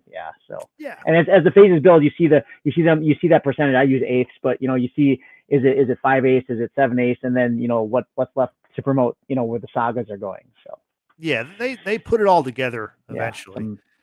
So okay, number 16, Brittany, show us what number 16 is. Thor, the original Thor movie. Hammered it. You got it exactly. Release date May 6, 2011. Runtime 1 hour 55 minutes. Box office 449 million. I've got to say, this movie, I have no thoughts on this movie. This is one of the kind of forgettable ones for me. Let's see, Tristan, what do you think? I'm with you. It's a good movie that it gets forgettable for me. I mostly think of Thor in reference to the Avengers movies. And that's really like my best frame of reference for him. But it's a good movie. Like you said, all of these movies are good. This is in the top. Obviously, I had it right above Black Widow, right? Just objectively speaking, because I mean, it's a good movie. Like I said, I don't really have a ton of thoughts on it though. Like, I mean, the plot line is good. I love getting like the backstory on like Loki and stuff. Like, it's like a lot of the stuff around the edges and stuff, but it's a really good movie. And I think Natalie Portman is really good in here as well. Good movie, but it should be higher because of Thor. It's just not. It just doesn't elevate the way it's supposed to. But it's a good rewatch. Always a good rewatch. Even like the TBS, like no curses. So commercial rewatch. It's a good rewatch. It's just not something that I think goes in like the elite tier of MCU films. Okay, Drew, any thoughts on Thor? I hammered it at 16. It's where it needs to be in my rankings of them all. So I enjoyable. I do like the part where he likes the coffee. So I joke with my wife every morning. She says, "Don't even think about throwing your coffee cup. I always want to do more of this delicious black liquid now." So more, yeah, exactly. So, Brittany, Thor thoughts? Yeah, I enjoy Thor. This is one of those movies that every time it's on cable, I'll sit down and rewatch it, no matter how many times I've seen it. I love Thor being repeatedly hit by Natalie Portman's car. I think it's awesome. Lots of great little one-liners from him, and kind of showing that humor. Yeah. But I also really enjoyed that it was directed by Kenneth Branagh, who was also in Harry Potter, and people will make this joke about, oh no, it wasn't really Kenneth Branagh. He just obliviated the person's mind who actually directed it and took credit, which is what his Harry Potter character does in Chamber of Secrets. But I love Thor. I think this was a great movie, and cinematography wise, I think it was awesome. And speaking of Harry Potter, Amber had a good comment about Thor. If you want to throw that up there. Yeah, she says, I missed the mark for sure, I think, but Thor's my favorite Avenger. And she loves the God of Thunder, Thor. She's into the whole mythology of Thor and things like that. So yeah. Justin, if I could real quick comment about this. I mean, again, of the building of Phase 1 movies, introducing that scene where he's getting chased down by Agent Barton. I mean, that was really exciting for us at that point in time of our lives, where the movie was. It's like, oh, sweet. Right. Hawkeye, really? It's like, yeah, that's cool. Yeah, like looking back, you're right. Yeah. Yeah, but even in the moment, it was like, oh, they're going to have a lot of characters in this storyline. So that's cool. Okay, Brittany, number 15. We're halfway home. Number 15. Speaking of home, number 15 is Spider-Man Homecoming. The first of the Tom Holland trilogy, which I think will become more than a trilogy. Release date July 7th, 2017. Runtime 2 hours, 13 minutes. A box office of 880 million. The only of the three not to cross a billion. So it was the first. So it got very close. Does anybody have anything to say about this movie that you'd like to share? I'll start. Just really quick. I remember being remarkably excited for this. Spider-Man, historically, is my favorite superhero just of all time. So really excited. I think it lived up to what it was supposed to be. I love how Tom Holland embodies like the spirit of just the kid Spider-Man in better ways than I think his predecessors do. Like the teen angst and stuff, and it really plays out in all three of these movies, but especially 1 and 2. I'm a big fan of this movie. I loved it. Originally, I had it over Far From Home, but on subsequent rewatches, I think I put Far From Home over it. Love this movie. It's properly ranked. That's about all I got on it. Good stuff. Drew, your thoughts real on this quick? movie? I had 17. Just I get in that point that top 15 get hard. It was a fun movie. Obviously, Civil War's coming, which is one of my favorite movies because I love that storyline from the comic books. The way they transition over, it's on his phone and all that kind of stuff was, very modern for the times. So it was a fun movie. And the fact Tony Stark, the whole mentoring of it, and if you can't be without the suit, and some of that stuff. So it was a fun watch, a great lead into what was coming up. Exactly. Brittany, what are your thoughts on? I know you're not a big Spider-Man guy, or Spider-Man person, but yeah, and that's kind of what it was for me. I was just so over the whole Spider-Man bit with the Tobey Maguires, the Andrew Garfields. And I was like, oh God, here we go again. I did appreciate, of course, it wasn't like another origin story. It was just kind of moving past what happened with Civil War, which was great. I love Tom Holland as Spider-Man, Peter Parker. I love his friends Ned and MJ as well. Just the whole dynamic of that, and then seeing Michael Keaton as a villain was probably like the best part of it. It's still not one of my favorite movies. I can't remember what I ranked it really quick. It was 24. Yeah, I ranked it at 24. You definitely, I think you had the lowest for all. Yeah, like I said, I'm just not a huge Spider-Man fan, but there are other Spider-Man movies that I did rank a lot higher than this one. Yeah. So for me, it was number 12. Really enjoyed the movie. Michael Keaton being the Vulture, being the villain after 1989 Batman. Now he's playing a villain in the MCU. I think that's great. The Iron Man mentoring stuff was awesome, and yeah, Tristan nailed it with the Tom Holland. Definitely is the teenage Spider-Man for sure. He is the definitive version of that character. And I love Happy in this movie. Yep. Big Happy movie. Love Happy in this movie. The hot Aunt May, what a great addition to the MCU. Sorry, Brittany. We missed her. Spoilers for later on in the show. Hot Aunt May no more. That's right. They come in all shapes and sizes. That's right. But no, this is like great film. Very rewatchable also. Mm-hmm, absolutely. Okay, let's get, speak of rewatchable, number 14. Brittany, what is number 14? Number 14. God, I hate how you teed me up for this one.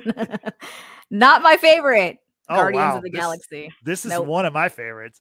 Guardians of the Galaxy, August 1st, 2014 is the release date. Runtime 2 hours, 1 minute. Box office of 773 million, which is amazing for a movie about characters that basically no one knew about, right? I mean, yeah, there's some people that maybe saw the comics, but like James Gunn elevating these characters is an incredible, I mean, big part of why he's now running DC Studios. But anyway, Tristan, what are your thoughts on the first Guardians movie?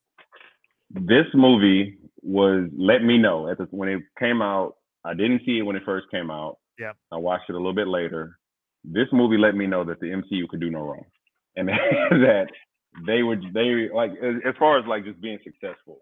Like, of course, there are going to be movies that are, some rank higher than others, but like I said, this made 700 million, and me not being a traditional comic book reader, I had no clue who the Guardians of the Galaxy was, and it was a media success. It was a critical success as well as a commercial one, and when I finally watched it, I understood why. Like, this is a masterclass in like movie making, introducing characters, introducing a new world, honestly, because we hadn't really gotten that expansive on like the larger universe with Marvel before this movie. Like there was, some movies, obviously Thor and stuff like that, but this really took it to another level and expanded the Marvel universe for me more than any other film in the MCU. I love it. It's always going to be an enjoyable watch. I don't care. This is one of those movies. I don't care where it is. I'm watching it. Yep. I'm picking up and watching it. So very much deserving of that ranking. 14 is a compliment for Guardians of the Galaxy. Yeah. Right. No, it's awesome. You're right. It took the MCU to space. Now we're in space. So it definitely broadened the horizons for the whole cinematic universe. Drew, what are your thoughts on this movie? All right, cool. Real quick, I had 13. Again, getting that top 15 is getting hard to shuffle. The amazing top, the caliber, the creme of the creme here to rise to the top. But again, I never read the comic book because where I grew up in the 80s, I'm like, oh, another Star Wars, another Buck Rogers, another. I'm like, I just avoided it. This cast and James Gunn, to me, this got me to know James Gunn, and to see what he's done with them. And then obviously what he did with Peacemaker for DC and now running DC, the guy is amazing. And, we've all talked about like in these movies, Kevin Feige is Mr. Marvel, is the master of the Marvel universe, but he lets each of the directors group the fact that each of the directors for their respective movies direct that. So like when Infinity War, you feel each director's love of who they do and their cast and characters. So again, I think it's where, 13, 14, it is where it needs to be. It's a fun movie. I mean, my wife loved it because the music and the soundtrack, so, and again, it led into what was coming up. So, a solid spot and a great movie. Yeah. Watch it every time. I watch it every time. And when I'm bored, it'll be one of the first ones I go to on my Disney Plus. So. Yeah, the music is awesome in this movie. And you mentioned Star Wars. Star Wars wishes it was this cool now. Like the original Star Wars is great. Yep. I mean, Star Wars will never, like current Star Wars will never touch this stuff. Yeah. So, Brittany, what are your thoughts on Guardians 1? Not my favorite. I have various reasons, but I quickly want to share some comments from the chat. Trisha says she loves this movie, loves that they let people know it didn't have to be all serious. They could have real comedic relief and a fun movie. This is an interesting argument, just because like I feel some people, not necessarily here, Frank, with Thor Ragnarok and Thor Love and Thunder, don't apply that same idea. Anyway, but Nebula, who's played by Karen Gillan, is an actress in Doctor Who, so it was cool and fun to see her play such a different character than I've seen her before, says Amber. So I think it's sort of how I feel about Volume 2. I think it's just one of those dumb movies that like doesn't necessarily need to exist. It's fun. I do actually like this movie far more than Volume 2. Not that there's not that there's like more movies to follow, but I do like this movie. Out of the two, yes, I'll choose this one. I like that Lee Pace played Ronan, who's the villain in this movie. Lee Pace is a hometown boy. He's from Spring, Texas, or if I'm not mistaken. So yeah, like I kind of have to support that in a way. But yeah, I think this was kind of, I don't know, it was just strange for me. Maybe it's Star-Lord. I don't know. I'm not a huge Chris Pratt fan. I never really watched Parks and Rec.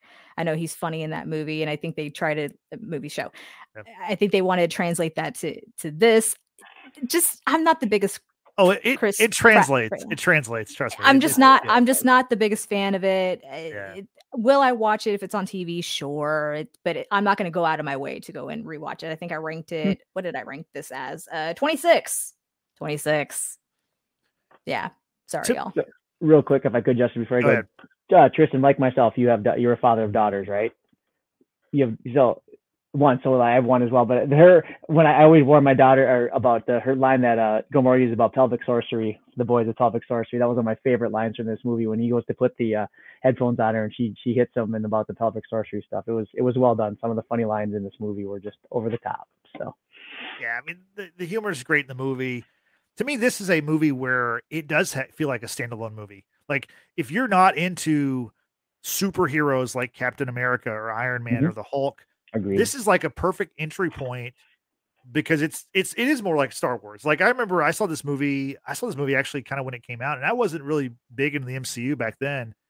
And I saw it. I hadn't seen all the other movies before it, and like I thought it was like a great movie by itself. I didn't need to have all the prior knowledge of every other film that came before it. So, great entry point and just a fun movie. And honestly, for it to be number 14 on our list, it just shows how amazing the MCU is, because they've turned out so many good movies, where this one, which I would have thought for sure would have been in the top 10, because it's in my top 10, is top 15. So real quick, we also mentioned about the casting. I mean, like when we were little, and you guys are younger than me, but you have certain people like Harrison Ford always gonna be Han Solo, and Carrie Fisher always gonna be Prince Leia. I mean, Chris Pratt's always gonna be Star Lord. Chris Hemsworth's always gonna be a Thor, and Chris Evans, he was Johnny Flame in a previous version of Fantastic Four. But these guys are ingrained in my mind now going forward. I'm 50. I can't imagine what it must be like being a youngster that they have who they'll always see these people as.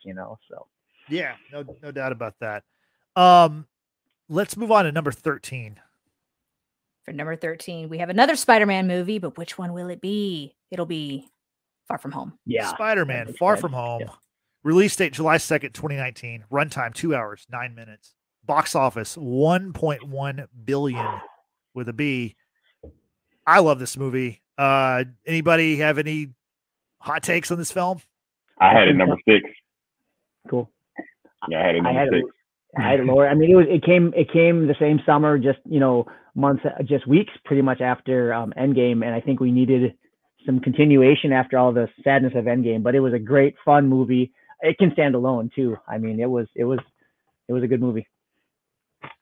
Yep. Yeah, I just like that they were in Europe. I mean, having been there myself to several of these places. Well, maybe not all, but not a bad movie. It definitely ranked this far higher than Homecoming. Not by much, but it was ranked 22 for me. But yeah, fun movie. Like Jake Gyllenhaal as the villain, because I think he's kind of kooky but serious. But it worked. It worked for this particular movie. Yeah, Jake Gyllenhaal is a great villain as Mysterio. I thoroughly enjoyed the film. Thought it was awesome. I thought the tributes to Tony Stark and Iron Man after his passing were great. And so let's keep on moving. Real quick, as a fan of your guys', everybody go check out their podcast you guys did on this one back in the day. It was really well done. So thank you. That was a fun podcast for us. So check that out in our archives. Brittany, what's number 12? Number 12 is going to be one of our Avengers movies, and it is Age of Ultron. Avengers Age of Ultron. Release date May 1st, 2015. Runtime 2 hours, 21 minutes. Box office 1.4 billion. Whew. I think it's rightfully placed. It should be the lowest of the 4 Avengers movies. I don't think it's I think it's by far the worst of those movies. I like all of them. This movie has a lot of stuff going on. There's fun stuff, but there's also a reason why it's the 4th Avengers movie. This actually happens to be one of my higher up Avengers movies, and that's probably very, very different from everyone else. But I really enjoyed the character that is Ultron, played by James Spader. I think the introduction of the Maximoff twins was really well done, and this is one that I will actually go out of my way to put on Disney Plus to rewatch, because I really do enjoy it. I actually enjoy it far more than one of the other Avengers movies, which is probably going to be controversial, but we'll get to that when we get to that. Yeah, I had this at 20. Again, my first watch, hated this movie. But this is also, I also realized this is because there's so much stuff that I missed, because I don't think I was paying, I didn't watch this in theaters ever. Like, I first watched this on TV, so I could not have been paying that much attention, because every other rewatch after, I remember arguing with Frank millions of times about this movie, and rewatching it later and realizing all the stuff I missed. Like, actually, this movie is excellent. Fight scenes are, again, in the top 10 of all MCU films. And it made, this is the film, it made the biggest jump from my first rewatch to every other rewatch of all of these films. I had it 20, but that it's right at the cutoff of like really, really, really good MCU movies for me. Okay. Drew, what about you? I had it at 12, so I have it where it needs to be for all the same reasons you guys said. It's there's so much goodness here. You just only have so many containers. So, yep. I had it at 13. I think it's properly kind of placed. Brittany, any other thoughts on this movie? No, I enjoyed this movie. I thought it was kind of cute with the quote unquote little love connection between Black Widow and Hulk, but that went nowhere. So I don't know. Yeah, it went nowhere. It went nowhere, which I don't know why they even introduced it, but I thought it was kind of sweet just to kind of see that side of her and whatnot. But yeah, so let's keep this moving, y'all. Yeah, number 11. What is number 11? Number 11 is Captain America, the First Avenger. Release date, July 22nd, 2011. Runtime, 2 hours, 4 minutes. Box office, $370 million. Again, this was the beginning stages of the MCU. Tristan, what do you think about the first Cap movie? I mean, properly ranked, this could have been much higher. This could have been 4 or something like that, and I would not have argued. As far as backstories go, it's hard to top this. Yep. I think only maybe Iron Man can come close to like just really knocking out the park a backstory, especially to one of the most iconic superheroes of all time. This is one of this may be like the cutoff of like the elite of MCU movies. Right. So I have no problem with this ranking. Totally agree. Drew, what about you? What was the runtime on it, Justin? 2 hours, 4 minutes. Oh wow, yeah, it was because I remember it being just about the right amount of time. I had it at 15 just because again we're getting to that. We have so much amazing. You only have so many Tupperware containers, so I had to put it where I put it. Yep, I had it 9th. Brittany, what about you? I had it at number 9 as well. I think, like for everything Tristan just said in terms of origin story, backstory, I think the cast was top notch. Tommy Lee Jones, Hugo Weaving, of course, Chris Evans, Sebastian Stan, Haley Atwell. They all played their roles extremely Frank? well. Yeah, I know. You love Haley Atwell.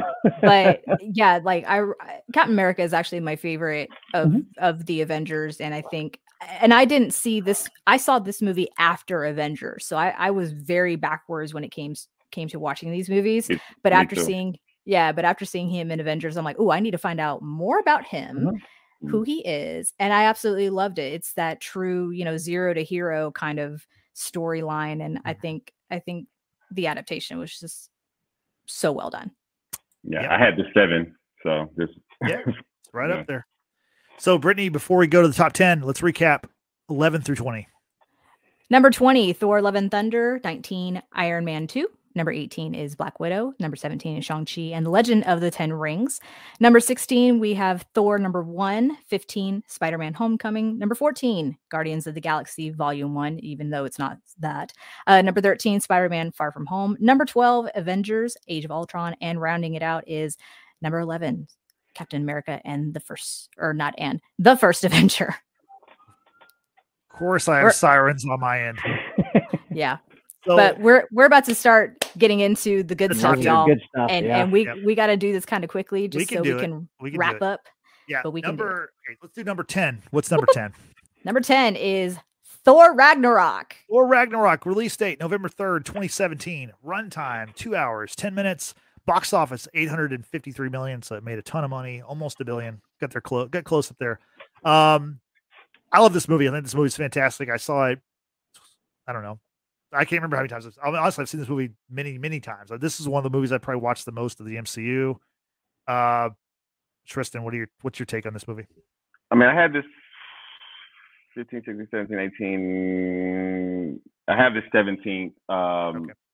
I've only seen it once, and actually my first time seeing it was last summer during my MCU full watch.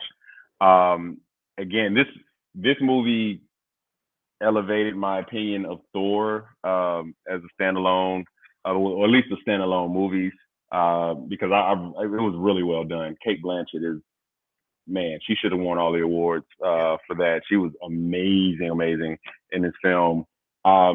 Again, expectations versus reality. Like I let my expectations of Thor get in the way of my excitement for this movie. Once I actually watched it, loved it, and it absolutely deserved the critical acclaim that it got. Again, I struggle with Thor as like comedic character. I struggle. I think it's specifically Thor because of who Thor is supposed to be, and I'm not a comic book reader, so maybe there's some textual reference for it, but it was hard for me to get over that. But Ragnarok, being such a great film, helped me get over that. No doubt. Drew, Thor: Ragnarok. I know we got to keep cruising. I had it at 10. Loved it with the Hulk. It's in the right spot. It's the best of all the Thor movies. So I'm solid. Agree. had it number 5. Brittany, what about you? Ragnarok. Ragnarok, I think I had at I can't even find where I had it at. We're just gonna pretend that I know. Oh, number 11. Sorry.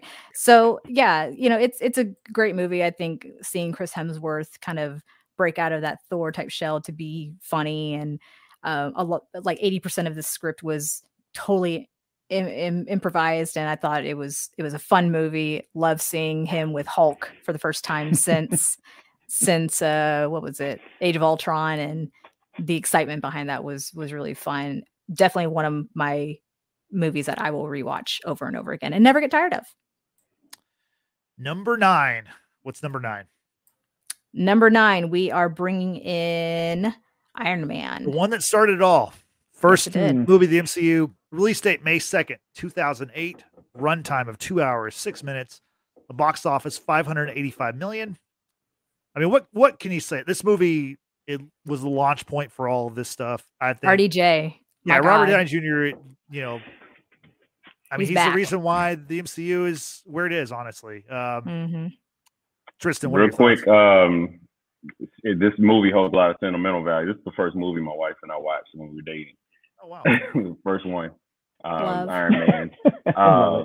Yeah, and no, like you need a flagship movie and a flagship actor to really set off the vision they have for the MCU, and Robert Downey Jr. They could not have chosen I don't think we could have started with Spider-Man. We couldn't have started with Thor. We couldn't have started with Captain America even. Like, This was the perfect way to start this off, and it hit it out the park in every way possible. I find no flaws with this movie.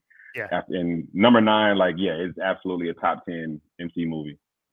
No doubt. Your wife loved you 3000 after this movie. Love it. That's awesome. That's great. Drew, Iron Man, the first Real movie. quick, you guys know and thank you for the great job you last week in Wakanda forever. Wakanda for a shot to my number 1, and will always be number 1. Iron Man had been number 1 until then. It is on number 2 for me because it was number 1 because it kicked it all off.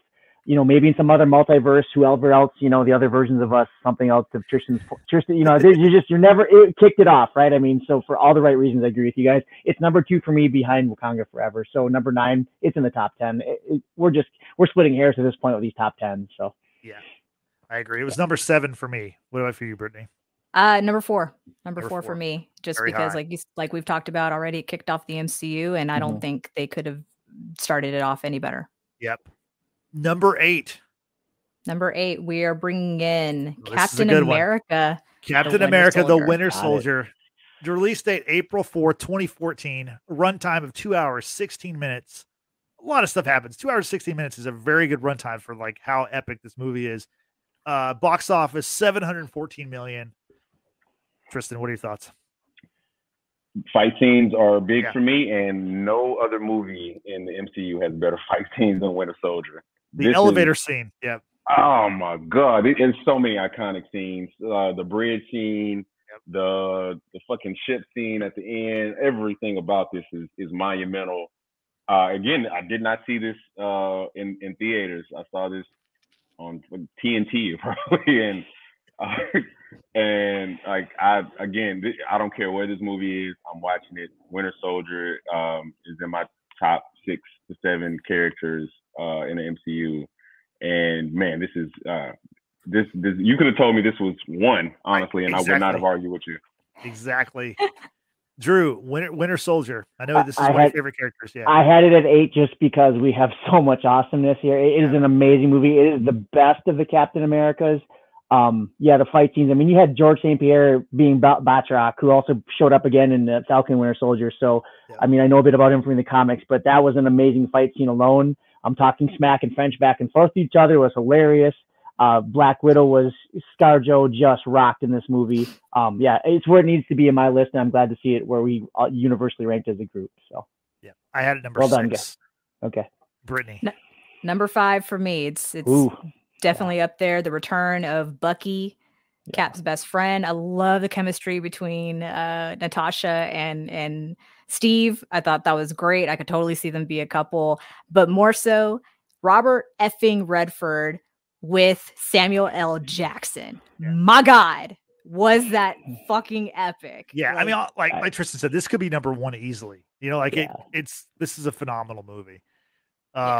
Number 7, another phenomenal movie. Go ahead.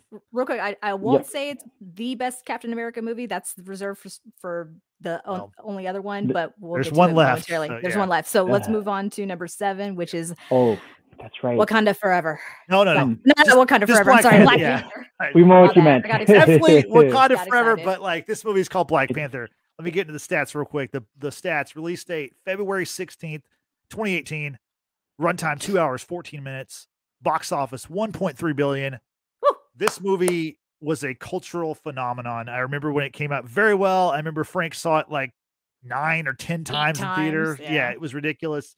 He took all of us to go see it one time, or maybe we saw it twice. Awesome. I don't remember, but it was. It was crazy. We did a spoof for this movie. Great. We did a skit. Yeah, for this movie, it was massive. Tristan, your thoughts on Black Panther? Man, this I'm not understating this. I'm not even joking. Like, this movie added such a significant portion of the MCU fan base permanently. I had this at 2, and I know in our Wakanda Forever, I said that I have Wakanda Forever as better than this. Objectively speaking, you cannot top the cultural moment that Black Panther had on the world. Like, the fact that we had like the Wakanda sign in dunk contest, like, like it's everywhere. It became a cultural staple in the world. I had this at number 2. And this holds like so many, like, just emotional, social, just intellectual moments. Like, just this is one of the best movies I've ever seen. Love it. I had it number 2, so I'm not arguing any ranking from top 10 on, but like, this is a big moment for me. Drew, Black Panther. So I saw Infinity War 9 times. I saw Black Panther 4 times, and I had it number 6. Again, we're splitting hairs again. An amazing movie. You know, I am part Asian Pacific Islander, but I got to meet Frank the summer of 2018, and he told me about, you know, you guys and all that. And, you know, he said he liked Infinity War, but he really expressed to me what Black Panther meant and what he did with, you know, taking those children groups and all that. So, you know, Tristan, it just, to you guys, it's just everything right. And Chadwick Boseman, I mean, no one else could have played the Black, you know, and we saw him in Civil War too. You know, I'm sure that hasn't come up yet, but just the perfect actor cast for this role. Yep. And you know, we all grieve and still grieve to this day. You know, he's just amazing, No doubt about it. Brittany, what say you, Black Panther? You know, I rewatched this last night or the other night, and now thinking back on it, I really should have ranked it a lot higher than what I did, but that was going to screw up everything. So we're going to keep it as is. Yeah, this movie culturally and just was a big phenomenon break for people of color, and it's so extremely well done. I think one of the best villains out there is in this movie, and that's Killmonger. But Chadwick Boseman, may he rest in peace. You know, he brought to life the Black Panther, T'Challa, and this movie is just fantastic. Yeah, Black Panther transcends the MCU. It's an amazing film. Really quick before we move to 6, like my backstory in this. So I remember like the lead up to the movie coming out, and just hearing like the rumors, like, okay, Chadwick Boseman's playing Black Panther. Like, okay, they hit that at the part. They're like, oh, we got Lupita. Like, oh, they hit that out the park. Like, Michael B. Jordan's gonna be, oh, they hit that out the park. It's like every single thing, every announcement was like casting was like, oh, like this is actually super perfect. Yeah, and Chadwick delivered, especially you know, coming off his Civil War performance, which I wish we had more time to talk about that. He delivered in every single way in this movie, like being it's closer. Film. It's closer than you think, Tristan. It's closer than you think. Tristan, I shared out to the watchers on Facebook a Lupita thing for you and Frank. So I hope you'll go check out the Facebook share for you guys. No problem. Very cool. I did it for you guys. So number 6, Brittany, what is it? Captain America Civil War. Captain my America favorite. Civil War. Ooh, Release date May 6, 2016. Runtime of 2 hours 27 minutes. Box office 1.1 billion. Quick story for me, real quick. This movie originally was going to go head to head with Batman v Superman. Originally, they were going to go head to head on the same weekend, and like this is like a year out, right? They said they both had the same date, and it was really just like a staring contest. Who's going to blink first? DC blinked. They moved their movie up. They made the right decision. This movie is awesome. It's basically Avengers 2.5 or whatever you want to talk about. Yep. It's an Avengers movie. What a story to have your two main characters have a reason to fight that makes sense. Unlike Batman v Superman, just totally like, what a film. Tristan, take it away. Oh my God. So this correlates with the Black Panther comic, the Ta-Nehisi Coates run coming out around the same time. And I remember reading that just so I can get acclimated, because knowing he was going to be in this film, and the excitement level I felt in the theater when he came on screen, very few things match that in the MCU. Another thing, Civil War and Black Panther are the only two movies that I've purchased so I can watch anytime I want. Like, I watch it on TNT, I watch it in any platform possible. I love Civil War. This could have been number one for me. I almost put it number one. It's amazing. Like, every single character performed at the highest of highest levels. Love this movie. Like I said, it could have been number one for me. No doubt. Drew, Civil War. I only had it number 9 because of everything we're trying to shuffle through. It is in my opinion, the second best movie of fight scenes after The Winter Soldier. Just some of those fight scenes with Bucky and are amazing. You talk about the scene where he takes his helmet off and Your Highness. It was an amazing movie. And then the whole story with Baron Zemo and all that. I have the comic book series, which don't quite follow the same. There's arguments about reasons and the deals with Thunderbolts, but it's everybody has a side and you have to pick a side. And the Sokovia Accords was a great storyline. So amazing. Real quick for me, like, the biggest thing that I always take away from this is the Winter Soldier was kicking everybody's ass. The one person one person he could not best was T'Challa. I just want to put that out there into the metaverse right there. Yep, you're right. That was very cool. Okay, so quickly, Civil War is number 4 for me. Brittany, what say you with Civil War? It's number 3. It's my favorite Captain America movie. It does beat out Winter Soldier, and yes, it basically is another Avengers movie just with the team up. I to this day, I'm actually not sure who I would have sided with. Probably Captain America, but yeah, I loved this movie. I loved every aspect of this movie, and to see Bucky and Sam's relationship begin here was fantastic, because obviously we got the show thereafter. This is an Avengers movie. It's an Avengers movie. Could have been called Avengers Civil War, but it was Cap's third movie. So what a movie. Fantastic movie. What a film. Now we're in the top 5. All right. What's number 5? I did it before, but I'm going to say it properly this time. Number 5 is Wakanda Forever. Wow, you guys. So Wakanda Forever obviously just came out. Release date November 11th, 2022. Runtime 2 hours 41 minutes. We've talked about how long it is. Box office 546 million after just 2 weeks. So it's doing very well. Heading for $1 billion. It was number 1 for Frank and for Drew. I'll go to Drew first. Drew, this is your new number 1.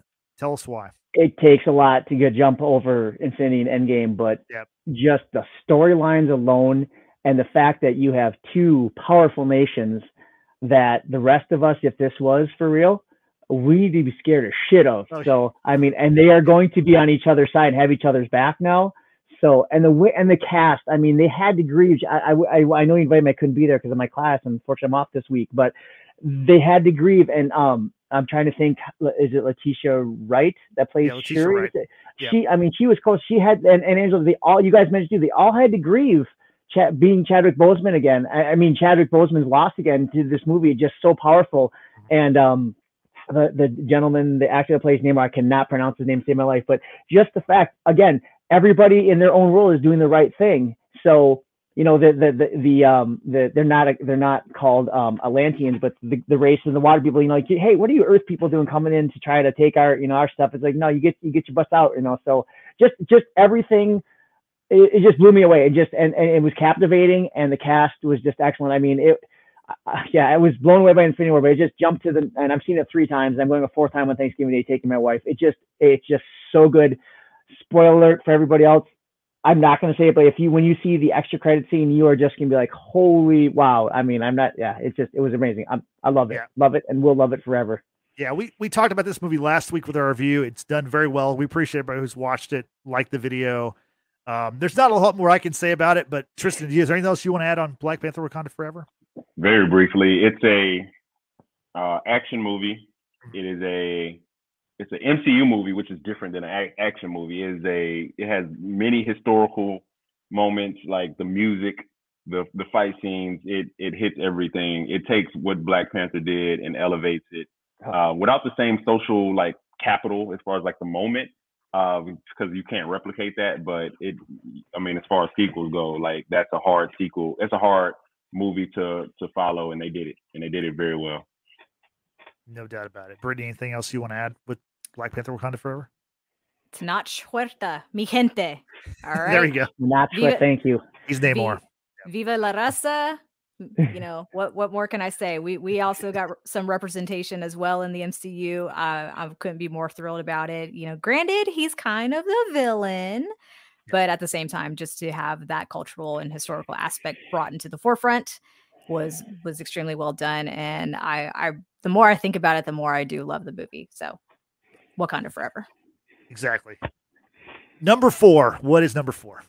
Number 4, we have the first Avengers movie. Marvel's The Avengers. Release date May 4th, 2012.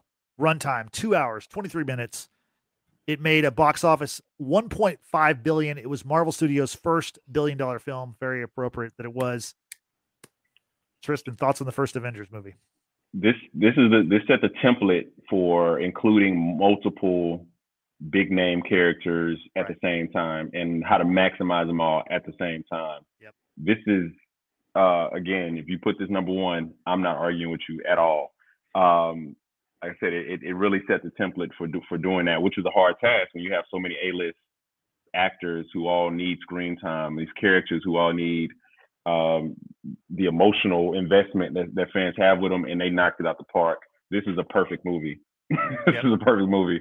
That's all I can say. It's a team up template. There you go. Drew, your thoughts? I had it number 5. I have nothing more productive to add. You hit it on the head, Tristan. So I agree. It was just, I remember seeing it going, wow. Yep. It's going to be great going forward. And this is 2012. We're talking 10 years ago, over 10 years ago, because that was May of 2012. I remember that. And I saw that one 5 times in the theaters. So that's awesome. Brittany, the first Avengers. What's your thoughts? Solely for this line alone, that's Secret Cap. I'm always angry. There you go. And the eruption in the theater when that line was said and you see Bruce Banner turn into the Hulk was phenomenal. And yeah, this movie, the rewatchability is ridiculous. Love it. Don't have anything else to say. Okay. Favorite line. What's your favorite line? I have a Hulk. Right. Yeah. We have a Hulk. Yeah. My favorite line, because of what I do in IT, I always rebooting stuff in the middle of the day. I always use Black Widows. You know, she's going to get in the shield, and you say, "You sure? Yeah, it'll be fun." I like the way she says that when she goes to take the Chitauri's spaceship. Yeah, it'll be fun. Yeah, it's also such a great movie. Also, Hulk beating the snot out of Loki. Yeah, just flipping it back and forth. Yeah, that's wonderful. He's just laying there. Yeah, awesome. Puny God. Right. God. That's right, Puny God. What an awesome moment. Okay, Brittany, number 3. Top 3, y'all. We're in the top 3. Starting off the top 3 is Spider-Man No Way Home. Spider-Man No Way Home, release date December 17th, 2021, just last year. Runtime 2 hours, 28 minutes. Box office $1.9 billion, almost $2 billion. I mean, this movie, I love this movie. And I just want to say real quick, the top 3, I got all of them correctly. 1, 2, and 3, nailed them. This movie, this could have been one on my list also. I love this movie. What an experience seeing the 3 different Spider-Men in the same film. Can't say anything more about this. Just an awesome movie. Tristan, what are your thoughts? This is Spider-Man at the highest scale that it could possibly know. Like, they're playing at a much different game than Far From Home and Homecoming when in this movie. I have Far From Home ranked a little bit higher, but it's splitting the thinnest of hairs for those. Again, Spider-Man historically has been my favorite, so I'm always here for that. It's the scale, man. Like, to do it at that scale, to start introducing so many of these multiverse things and they hit it, because it's hard to do it. It's hard to do MCU domestically and in space, and they They merge those things. The marriage between those things is perfect. So again, this is again, I wouldn't put this. This could not be number one for me, but 3 seems appropriate. For some reason. Yeah. Drew, Spider-Man No Way Home. I only had number 7 because we're getting this top 10 and they're so also awesome. So I can't put it above some of the Avengers. I cannot put it above the other Black Panther movies. So that's why it was. Again, I had Iron Man number 2, so that kind of skewed where I'd put it. But it was my number 7, the best of them all. You guys, I responded. I watched your podcast, made some comments. The movie was. I mean, I wish you could have a lot of ties to number 1 because it's or number 2 or 3 because it's a top 3 movie. It really is. Yeah, it definitely is. Brittany, your thoughts? Spider-Man No Way Home. Number 2 for me. Loved how they did all the interactions, like what Amber here in the chat is saying. I think they did really well with feeling natural to the characters and the specific details of their portrayals. Yeah, it's great. And for someone who doesn't particularly care for Spider-Man, this is amazing for me to rank this number 2 on my overall list. So yeah, well done to everyone involved in this movie. The movie is a roller coaster of emotions. And spoiler alert for this, but I mean, you're watching this now, so you've seen the movie. But when Aunt May dies, to take us down that deep and then to bring us right back up, because like 5 minutes later, Andrew Garfield appears on the screen. You're like, oh my God, they did it! Like they're gonna have Andrew Garfield Spider-Man. They're gonna have Tobey Maguire Spider-Man. I'll never forget that. I saw that movie 3 times in theaters. I mean, honestly, if it hadn't been like for like kind of COVID times, I would have seen that movie probably 10 times. Like I think that movie is phenomenal. Love it. And my last point about Spider-Man No Way Home. Last year, this movie, again, it came out December 17th. So literally 2 weeks left in 2021. It became the highest grossing film of the year. And it also crossed $1 billion in 2 weeks. So in 2 weeks, that's insane. That's an amazing stat. I saw it twice in the theaters, and it was. I mean, at the time, these movies, just the timing of them is just phenomenal. They do a good job because they get them in, they get you back. The fans like us, I'll go back and pay again. So exactly. Number 2, Brittany. All right, number 2, y'all. Get ready. Avengers Infinity War. Release date April 27, 2018. A runtime 2 hours, 29 minutes. Box office $2.04 billion. It was George's number 1 ranked movie. I mean, what can you say about this film? Tristan, your thoughts on it? I had it 3. It's in the holy trinity of MCU films. I'm going to talk. I have to log off after this because my barber moved my haircut appointment up an hour. Okay. I'm assuming he has something to do. But go to my barber, Tristan. So I'm going to talk about 2 and 1 together. Yep. When Twitter falls, when the nation of Twitter falls. Is that your last tweet? One of my enduring moments is the night of both Infinity War and Endgame, and like the initial reactions to those. Like I remember specifically for Endgame, like towards the end, I was on Twitter as the movie was going off and just seeing like that.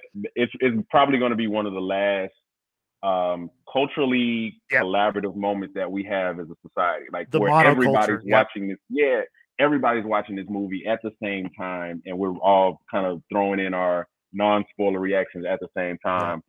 This Black Panther was a cultural moment for everyone, but it was aimed towards like specific groups. Infinity War and Endgame were global moments, and those are things that we'll take with us. Like when the world ends, like man, I remember Endgame. So when the end game comes, we'll be there, right? Gotcha. It's like this feels familiar. I cried for like the last 40 minutes of the game. Like I just had tears in my eyes for the last 40 minutes. It hit every emotional thing. It was riveting. It was humorous. It was tense. It was, oh my God, like you felt like the fate of the universe was literally at hand. So for both movies, deservedly so. This was fun. I'll see some of you tomorrow for Yellowstone. Yeah, cool. I'm out. Yeah, thanks again, Tristan. Have a good Thanksgiving. Pleasure to be on the podcast live with you. You too. Finally. Man. Bye, Tristan. Bye. See you, Tristan. So, Drew, let's get your thoughts on Infinity War. Real quick. I know we got to keep moving, but I actually have this in front of Endgame. The reason is the interaction of the characters, everybody meeting for the first time. I mean, you cannot put price on the whole, Doctor Strange coming out, and and then Tony Stark and you invited to the wedding, and just the banter back and forth, and then Thor and the Guardians, and the whole pirate. This looks like a pirate had a baby with an angel. Just on and on. The comedy with the seriousness. I mean, I just love the only reason I like Infinity War in front of Endgame. It's just the collaborativeness of everybody. There was, a lot of the characters are in Endgame, but they're not as interactive. I mean, and T'Challa and Steve Rogers coming in with, with the group and saying, I always seem to be asked for something. It's just, that's the reason I put this in front of Endgame myself. It builds, and you build what I saw in the comic books, the bonds and everything. If you guys, and to all the people watching, and watching this after this, please, if you ever need a feel good moment when you're feeling down, just type in reactions to either Infinity War, like the scene with the Guardians, or Endgame when Cap gets the hammer. You'll see like Justin saying, worldwide, China, India, Africa, South America, us. It's just the feel good. We all feel that we're all together on our love of these superheroes and them getting together to make things right. So yeah, I love this movie. You guys know I saw it 9 times. The one I've only seen 9 times. This is the only one of them I also saw 9 times in the theater. My wife said I was crazy. I said, honey, you don't. I took her once, and she said, now I see why you. Because I mean, I like banters. You guys know me well enough. It's just how I am. So yeah. So Brittany, for me, this was number 2. So I got this one right. But for you, very controversial. Yeah. You had this movie the lowest of all of us. I had it really ranked low, y'all. Where'd you have it? Why do you got to do that to me? I had it at 18, and that's pretty low. I know.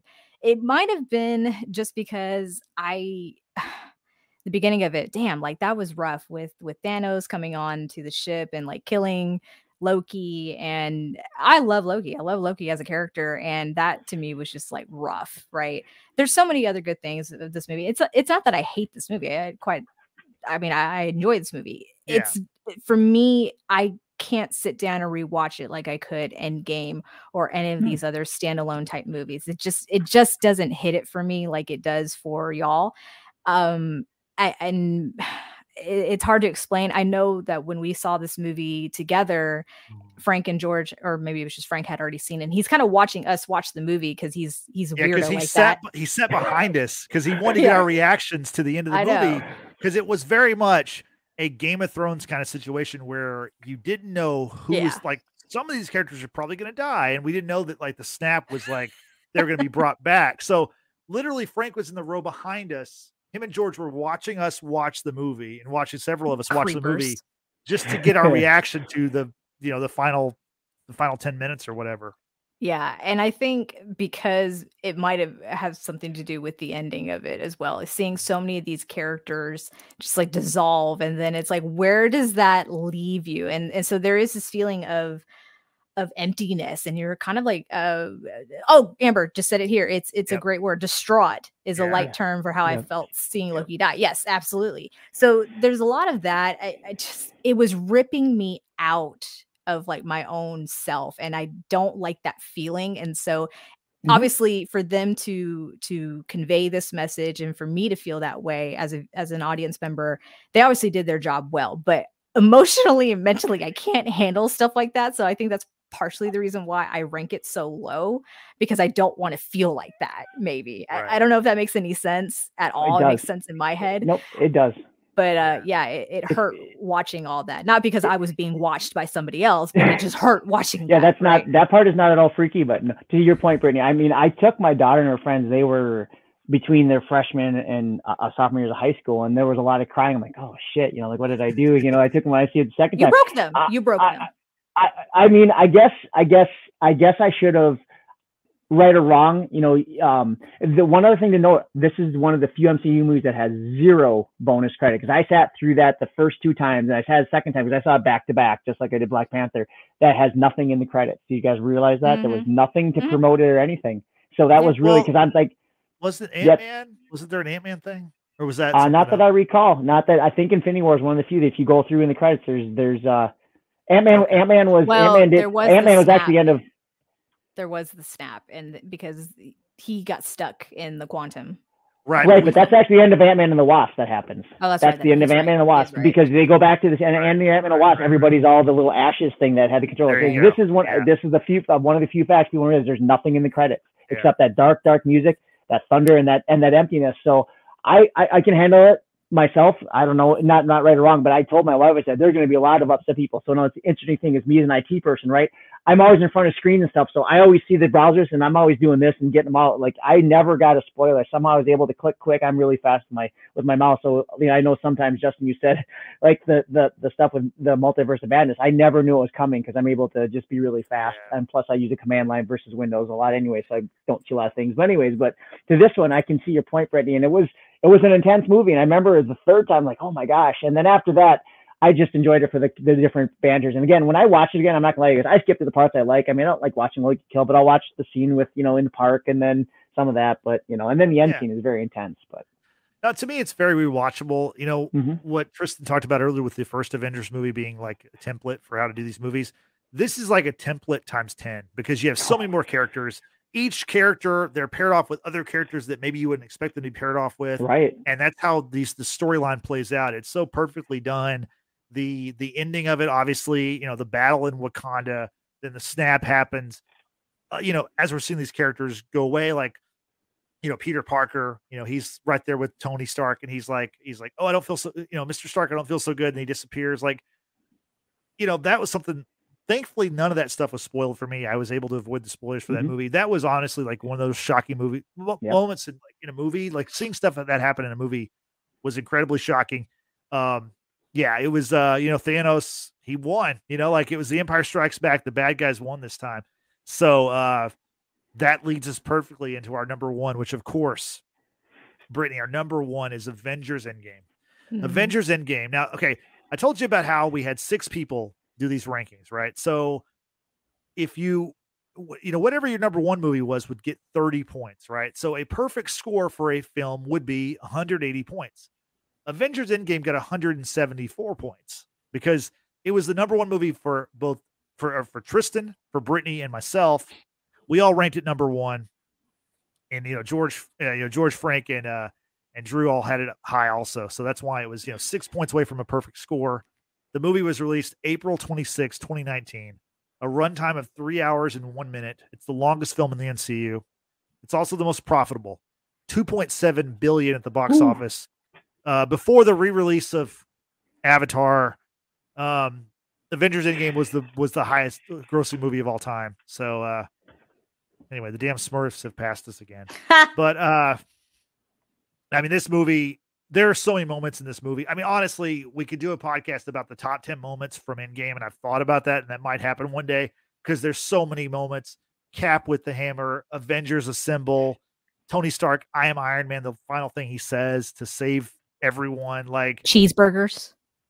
Right. And the parallel between I am Iron Man, which is what he says in the first movie at the end of the press conference where he's like, I am Iron Man, like he tells the whole world, and then for that to be his final thing he says to save the world, because as we know throughout the story, Cap says you're not the guy to make the sacrifice play or whatever. You're not, like Captain America is. Even before he had the super serum in the first Avenger, he dove on the grenade, whereas Tony's the billionaire philanthropist, playboy, whatever, and Cap tells him like you're not that person. Well, in the end, Tony Stark was that person. So the movie, I think, honestly, it's one of the greatest movies I think I've ever seen. I saw it 3 times in theaters. I've seen it many more times since it's been on Disney Plus. I bought the DVD for it, or the Blu-ray or whatever. What a film! I mean, honestly, it's one of my favorite movies of all time. I think there might be a couple of Christopher Nolan Batman movies that might contend for it being the greatest superhero movie of all time, but it's way up there for me. Drew, what are your thoughts on Endgame? You guys know it's right behind Infinity War. I always think of Doctor Strange doing this to Tony Stark. There's one outcome of the fight. So the one outcome. This movie is phenomenal. It's and one thing as a fan, and I got to know you guys this a year later. Please go watch their rebroadcast. You guys did an amazing job covering this movie. Put some comments there, but yeah, there's nothing you missed in that podcast from over 3 years ago now, and it was well done. I love the movie for all the right reasons. Everybody else does. Again, I think this one has, when I'm feeling down or blue, I go type in, global crowd reactions to Thor and the Hammer and stuff like that. Just you feel the brotherhood as humanity, a lot like Independence Day, we're humanity, we're all together in this. You really feel that. So you guys know I'm with it. I'm with you guys. I pick Infinity War just because of the interaction, but this is an amazing movie. It absolutely is. And to end and close a 10 years of the saga, and then to know more is coming. Yeah, I can't. You guys know I'm a fan. I can't disagree. And it's in Avengers Assemble. I totally get it. Exactly. Brittany, what are your thoughts on Endgame? Listen, these two movies, Endgame and Infinity War, came out within days of my birthday. So I remember this was something, we all kind of did pre-birthday celebrations for me. And Endgame holds a very special place in my heart because I think we all, you, me, and Frank saw it at IMAX. Right. Kind of not really close to the screen, but pretty close. And it was our second or third viewing too that time. Yeah, something like that. Yeah. And so when we saw it, and I'll remember the guy sitting next to, was it me or Frank? But when you heard, but when you saw Cap get the hammer, I'll never forget what that guy said next to us. And he's like, fuck yeah. Like, that pretty much summarized everyone's feeling about this movie. And the moment, shit was going to go down once Cap was finally worthy of wielding Mjolnir and gonna kicks everyone's ass, right? Like that was such a moment. But just from start to finish, just seeing not the demise really of the Avengers, but seeing just how down everyone is, of course, and how people are trying to find their way 5 years after the blip, the snap, and okay, now we're going to try to get the team back together. Let's figure out where these stones were all at the same time. And it's such a great moment to see them work together again. And Scott Lang, Ant-Man, just being himself was really great. I think he really fits in well with the Avengers. But this movie, for me, I will watch it over Infinity War anytime, every time, just because I love to see them come out of this dark moment in life. And yes, we lose a lot of great characters. Tony Stark, I mean, I was in tears. In tears, and then I was in tears, right?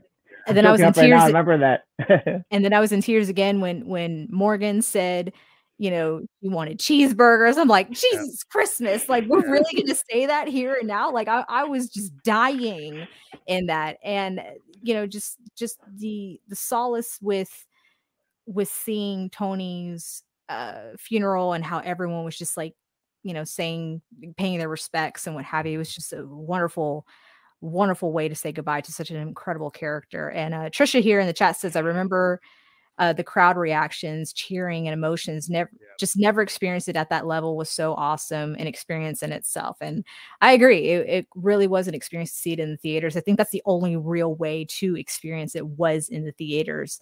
By extension, I'll say by IMAX. It was a wonderful movie. Rightfully ranked number one on my list, and rightfully ranked number one in this list. And shout out to Yesenia, long time Watchers in the Basement fan. Appreciate you being here. So, spoiler, what our number one ranking is. Right. Brittany, yes. Could you imagine if they had added that extra scene where they all melt down? When they did that, I'm getting choked up now. But the respect of and T'Challa was, I think, the first to kneel. That extra scene. Had they put that in the movie, we all would have been sobbing that much more. Oh yeah. My God, that's so amazing. So that would hit you in all kind of ways. But so this concludes our ranking. I just want to say one thing. So this movie, like Drew said, was kind of the perfect wrapped up the first three phases, and the first 10 years of Marvel Studios or Marvel Cinematic Universe so well. Like, Endgame was so good that there's almost like a hangover effect, and like a lot of the criticism you see for Phase 4 is because Endgame was so great that it's like, how do you follow that? And the thing is, you really can't. Like, I mean, it's going to take time, and so that's why that we've experienced the growing pains of Phase 4 for a lot of people who haven't really enjoyed it. It's because Endgame was an ending to certain characters and to the main characters. Obviously, Steve Rogers and Tony Stark.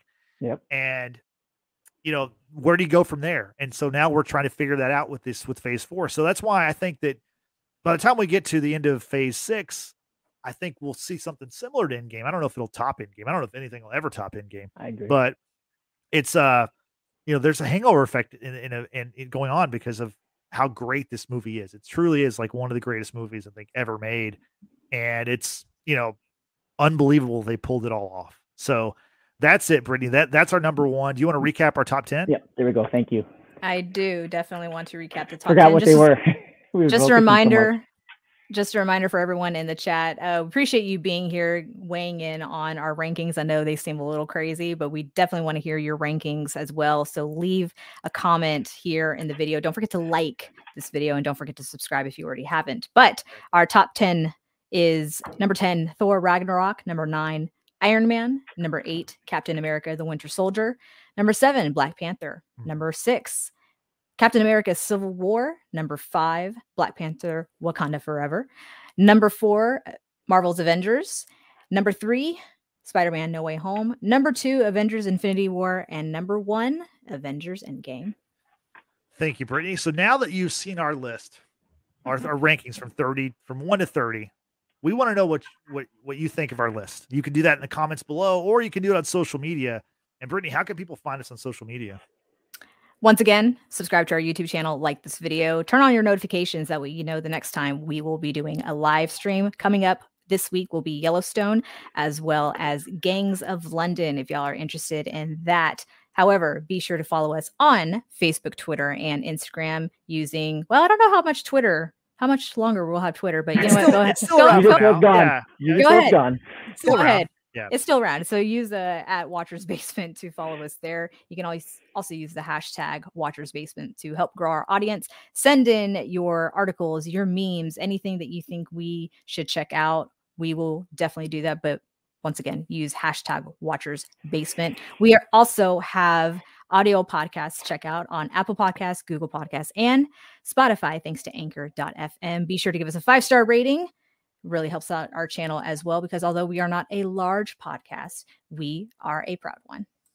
Real quick, as a super fan, thanks again for in the season of the Holly Camp. I'm so thankful for the friendship and the ability of being on these shows this year. It's been amazing. And I'll tell you what, I'm going to go buy myself a case of Monster Zeros. I think I'll watch our top 10s from Thursday to Sunday and not sleep. So, goodness. Just to recap it all. All right. Thank you guys. Thank you so much. Happy Thanksgiving.